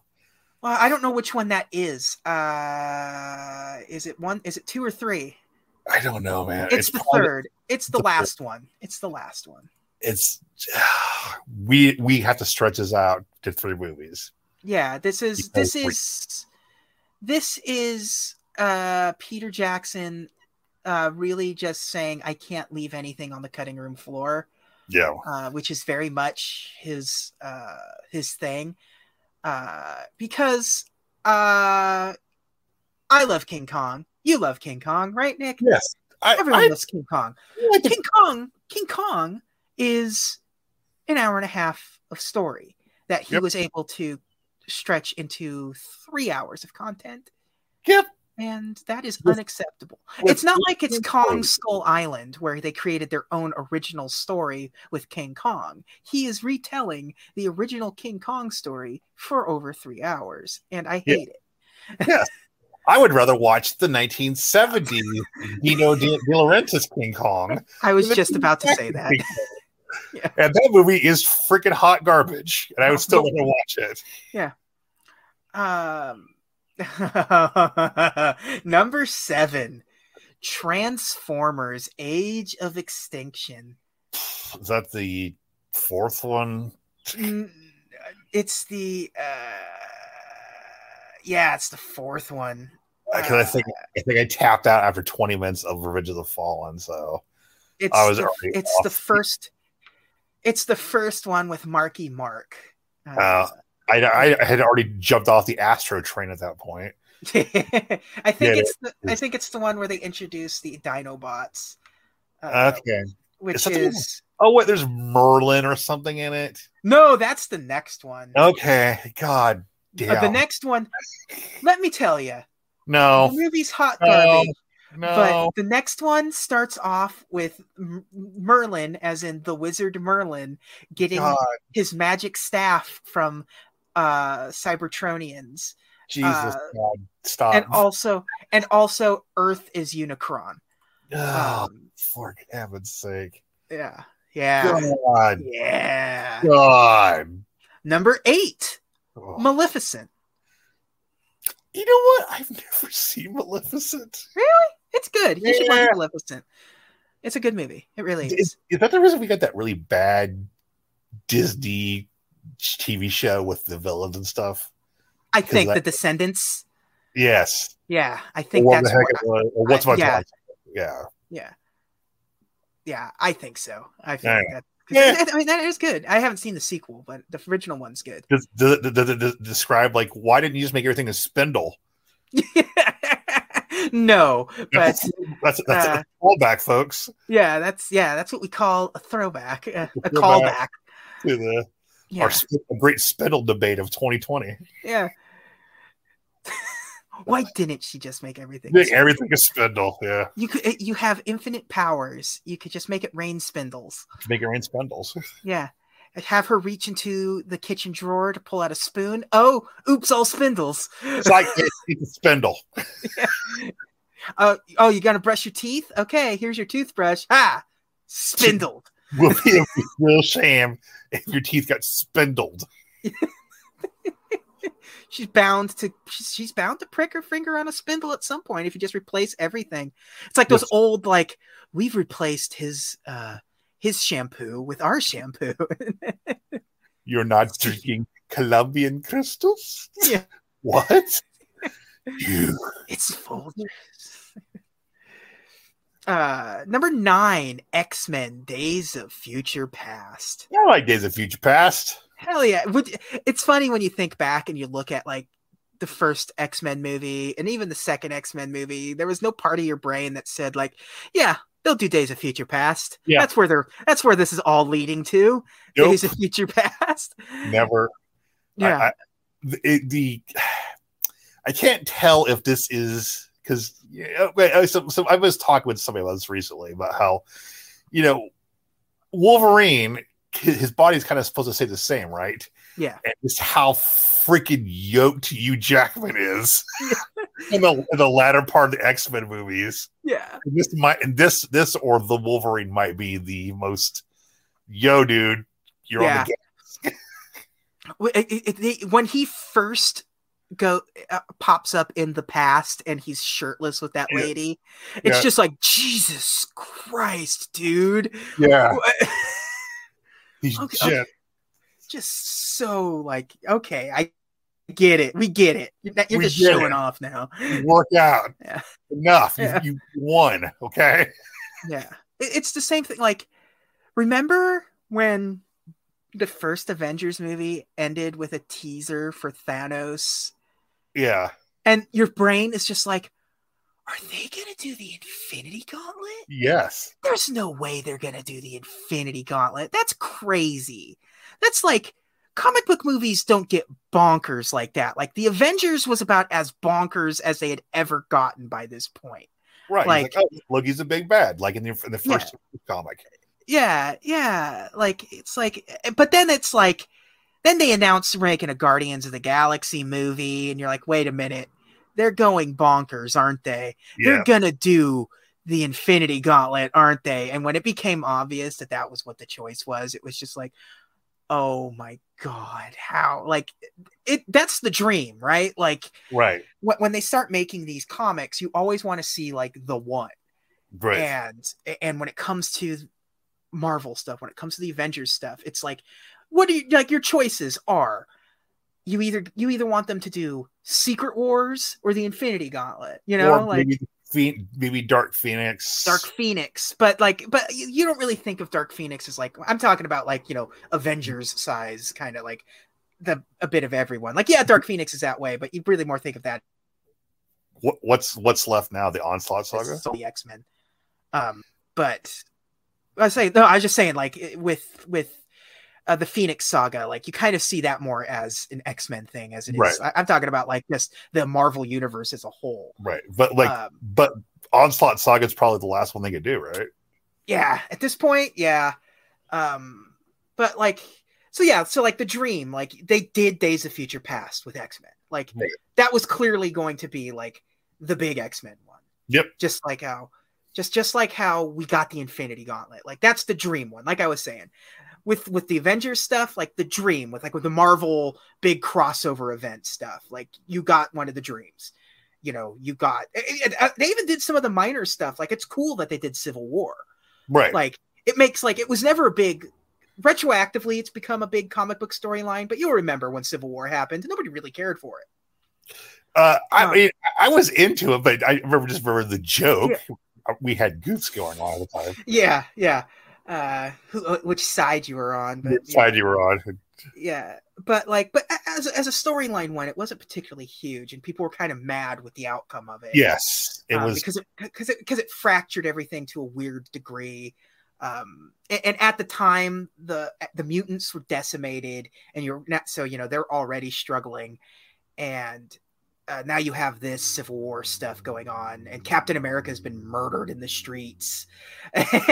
And it just like, again, retroactively, it's become more popular than it is now. They did even a sequel to it and everything. Yeah. At the time, it was just a big event, but it wasn't particularly well received. And it's just like, hey, do you like Tony Stark? Well, guess what? Now he's an asshole. Yeah. Well, now you won't.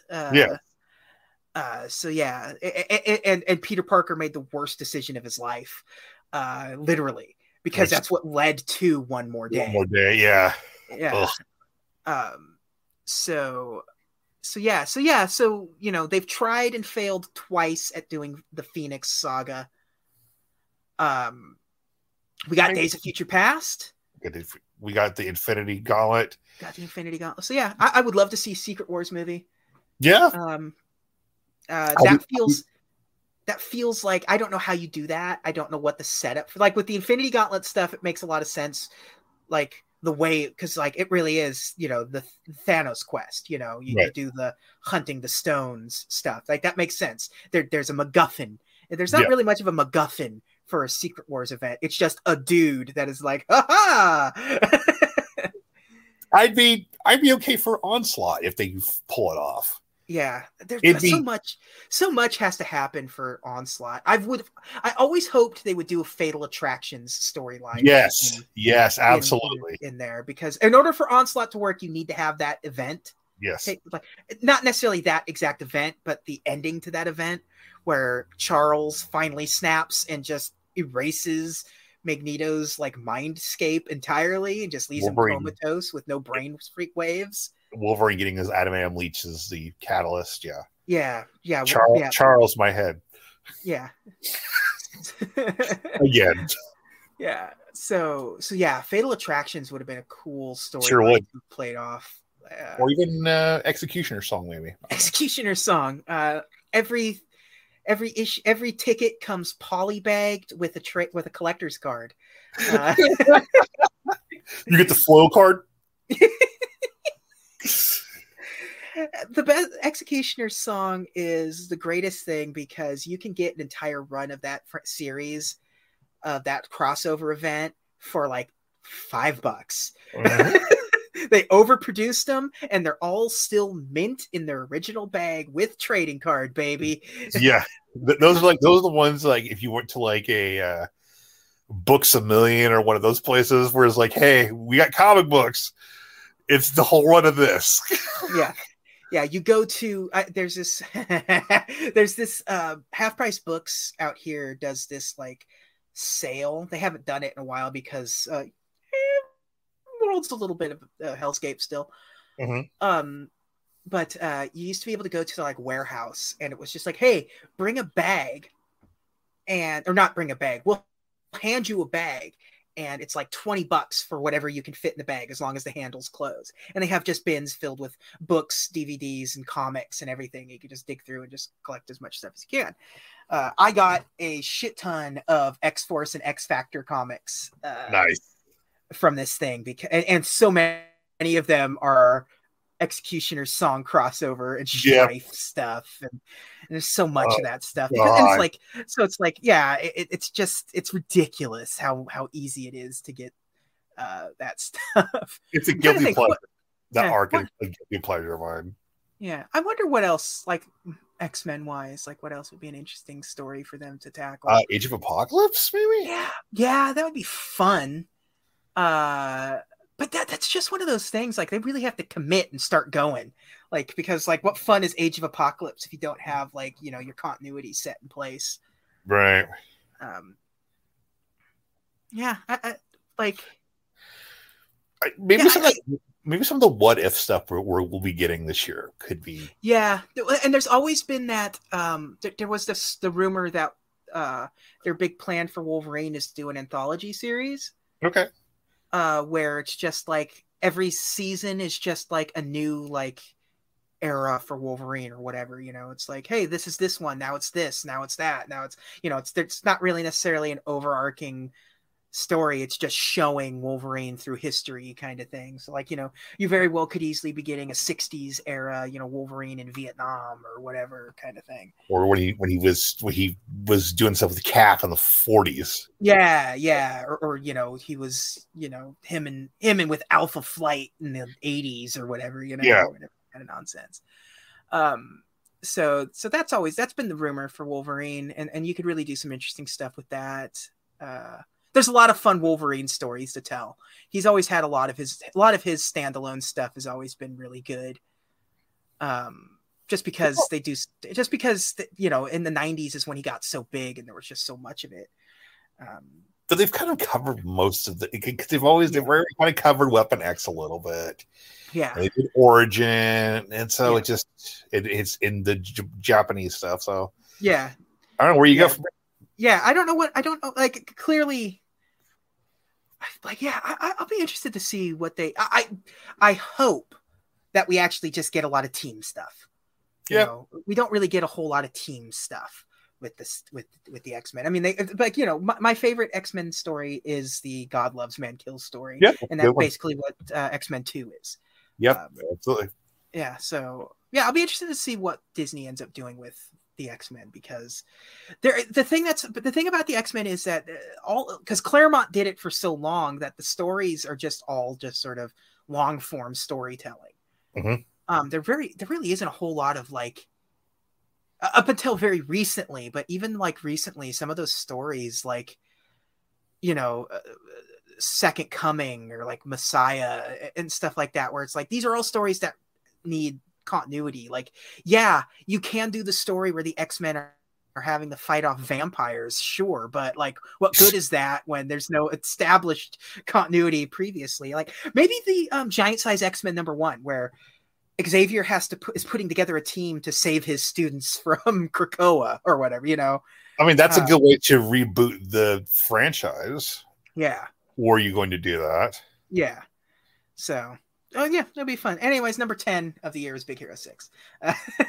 Never heard of it. What's it about? A boy and his robot. It's about a sandwich because there was a Subway thing. Yeah. Oh my God, is that why it was a Subway tie-in? Oh my God.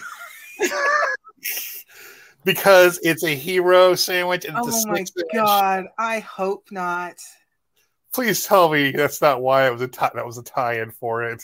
Oh my God. Did anything else interesting come out this year? That Jack Ryan movie came out. I really liked that movie. I mentioned John Wick. Yeah. I Frankenstein. That movie sucks. I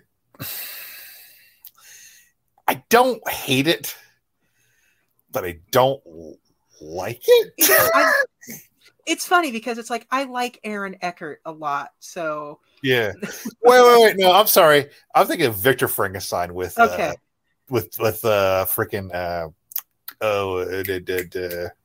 McAvoy. Yeah. Oh yeah. Yeah, that's all right. That's an all right movie. 300 sequel came out. Oh God, that's right. The Mr. Peabody and Sherman movie came out.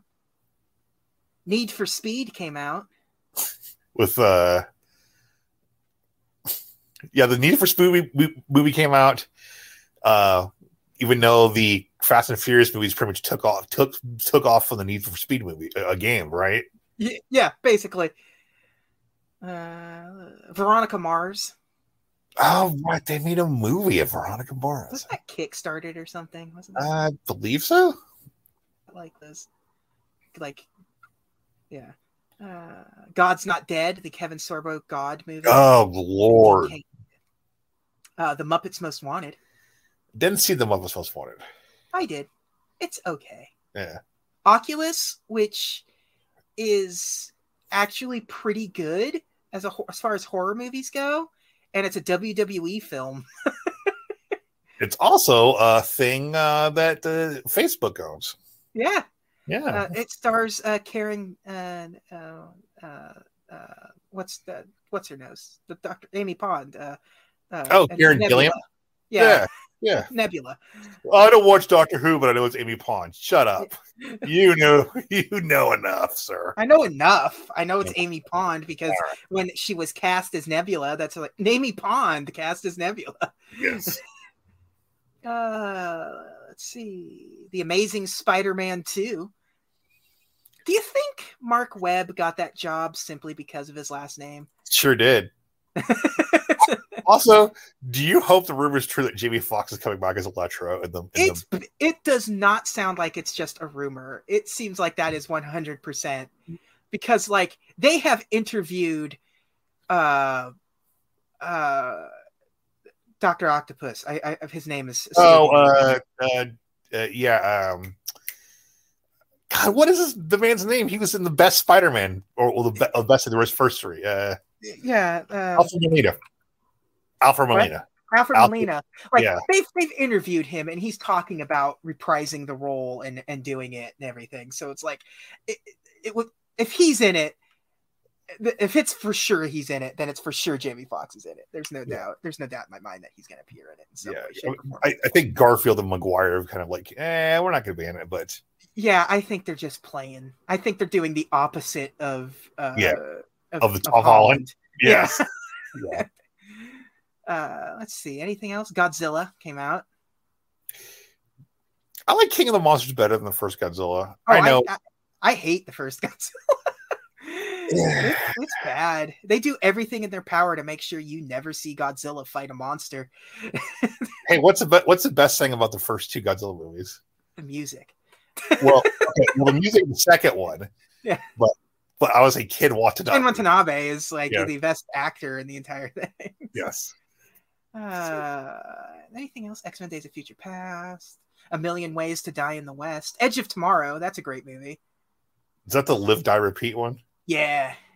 with Emily Blunt and Tom Yeah. Cruise? The manga is titled All You Need Is Kill.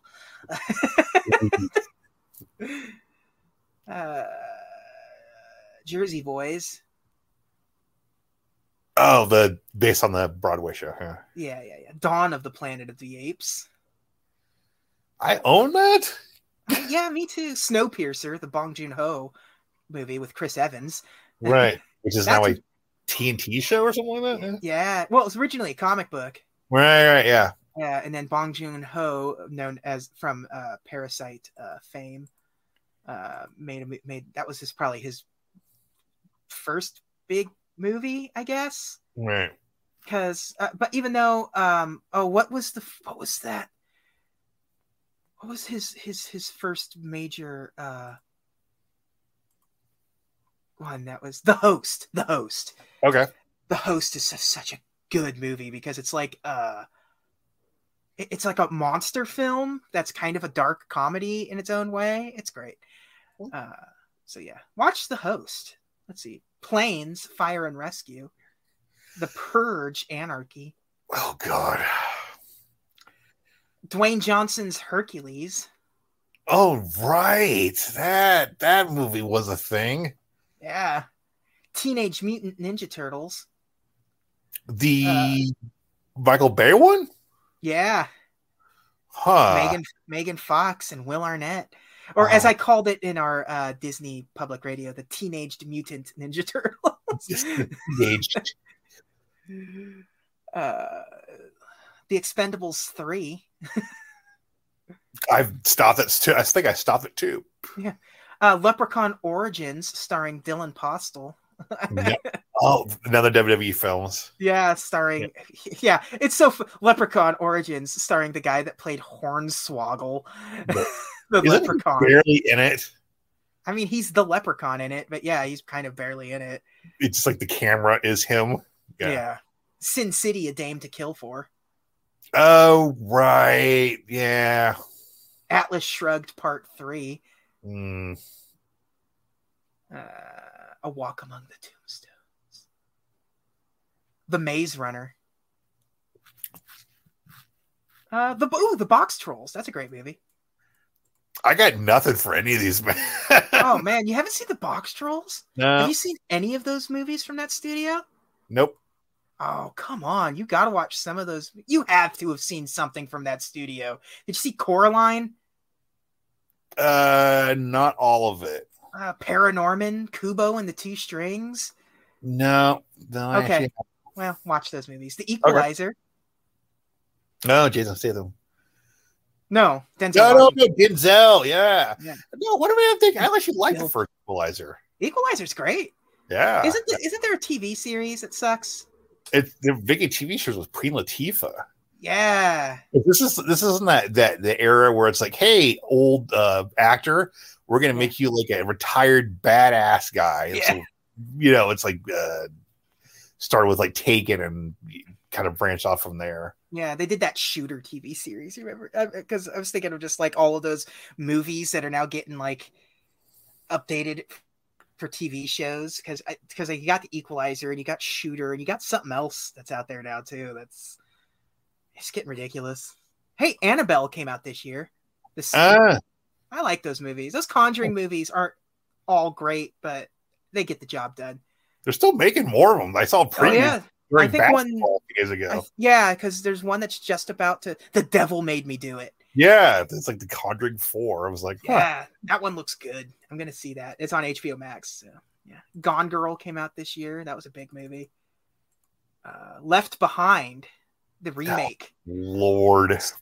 Starring, who starred in that? The Left Behind remake, right? Not Kirk Cameron. Nope, Nicolas Cage. Oh, right. So if you want to see that, then you go. Dracula Untold. Yeah. With Luke Evans. Here's the thing about that movie. I wanted to like that movie. Yeah. Whiplash came out this year. Whiplash. J.K. Simmons at his J.K. Simmons-iest. Yeah. I get to let him yell at people. That's a great movie. Birdman. Oh, the Michael Keaton. Yeah. Yeah. Birdman, where he's definitely not playing Batman, that's for sure. Dear White People. Fury. Is that the World War II movie with Brad Pitt? Yes, it is. And Shia LaBeouf. Nightcrawler. Oh, but Kurt Wagner, where he's Jake Gyllenhaal is Kurt Wagner. He's Kurt Wagner. He just teleports to places. It's crazy. Yeah, it's not so much teleporting as he goes into a alternate dimension that is in the underworld and he reappear elsewhere. That's why he leaves behind a trail of sulfury smell. In Brimstone, yes. In Brimstone, yes. Correct. His father is Satan. Not Mephisto, a different Satan in the Marvel universe. And Mystique's maybe his mom? We don't know. Probably his mom? Yeah. Ouija. The Ouija movie came out this year. Interstellar came out this year. Okay. Foxcatcher. Dumb and Dumber 2. Horrible Bosses 2. Exodus, Gods and Kings. Inherent Vice. It's a terrible year for movies. What? Well, I mean, the second half in particular is Night at the Museum, Secret of the Tomb. Yeah, Big Eyes, Tim Burton's weird thing. The Interview. Remember The Interview? Oh, yeah, that was a Sony leak. Yeah, that was the one that North Korea was trying to stop from coming out. Yeah. That's how we find out about the Spider-Man thing. Yeah. Yeah. That's how we knew that. Yeah, Civil War was going to be real cool potentially. And that's also where there was the rumor of Men in Black with 21 Jump Street. Goddamn crime.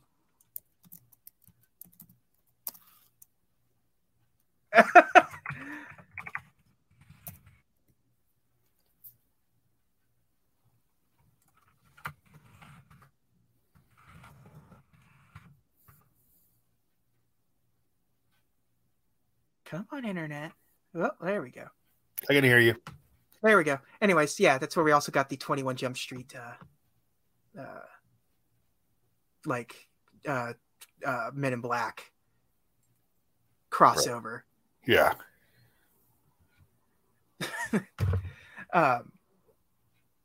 But yeah, I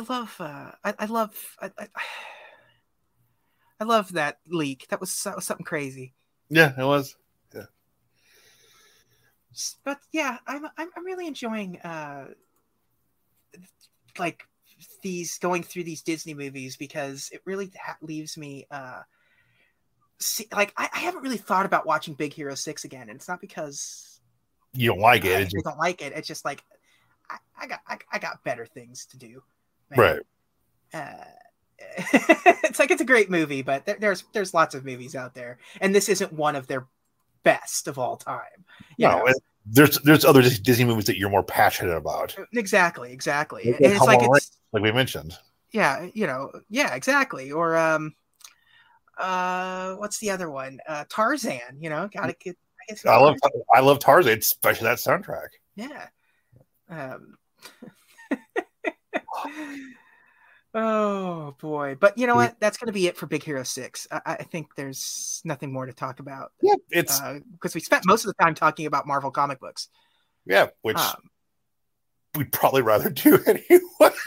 Yeah. So, do you know what the next movie is, Nick? Is it Wreck-It Ralph Dose? No. There's 2 more movies until you get to Wreck-It Ralph 2. Then I don't know. Next up, number 55 on the list is Zootopia. Oh, I actually have to watch Zootopia now. Yeah, so you've never seen it. So there you go. Never seen it. So here's what we've got going on from here on out. next week or next episode. I'm not going to say next week because it's been a month since the last one. Next episode is Zootopia, then Moana, then Ralph Breaks the Internet, then Frozen 2, then Raya and the Last Dragon, and then number 60 coming out this year in November is Encanto. So the last Raya and the Last Dragon. Probably have to pay for that one soon, or is that already on the free tier? It probably by the time we get to it, it'll be on the free one because it just came out on Blu-ray this week as we're recording it. So by the time we get to it, it'll probably be on Disney Plus proper. I don't expect us to get to it in any expedient fashion because we've still got Zootopia, Moana, Ralph 2, and Frozen 2. We have to know about Ralph 2. Yeah. Oh, so, I'm sorry. That is the weakest of the group coming up. I guess Raya and the Last Dragon. I don't know. I haven't seen it yet either. Yeah. Because I wasn't going to pay $20 to rent it, and I could actually see it. I just went to the movie theater for the first, and not the first time, but like the first time I went to an actual like Cineplex for the first time this weekend. So I'm back to normal for me, basically fully vaccinated, good to go. Same. But So. I think maybe I might be Black Widow for me. My next one. I don't know yet. Yeah. I'm definitely seeing Black Widow, so there's no way of stopping me on that one. So, can't wait. So I'm not going to go see Raya and the Last Dragon in theaters, but I can wait. For like a month. Until then, yeah. But until then, thank you all again for joining us, and have a magical day. Bye.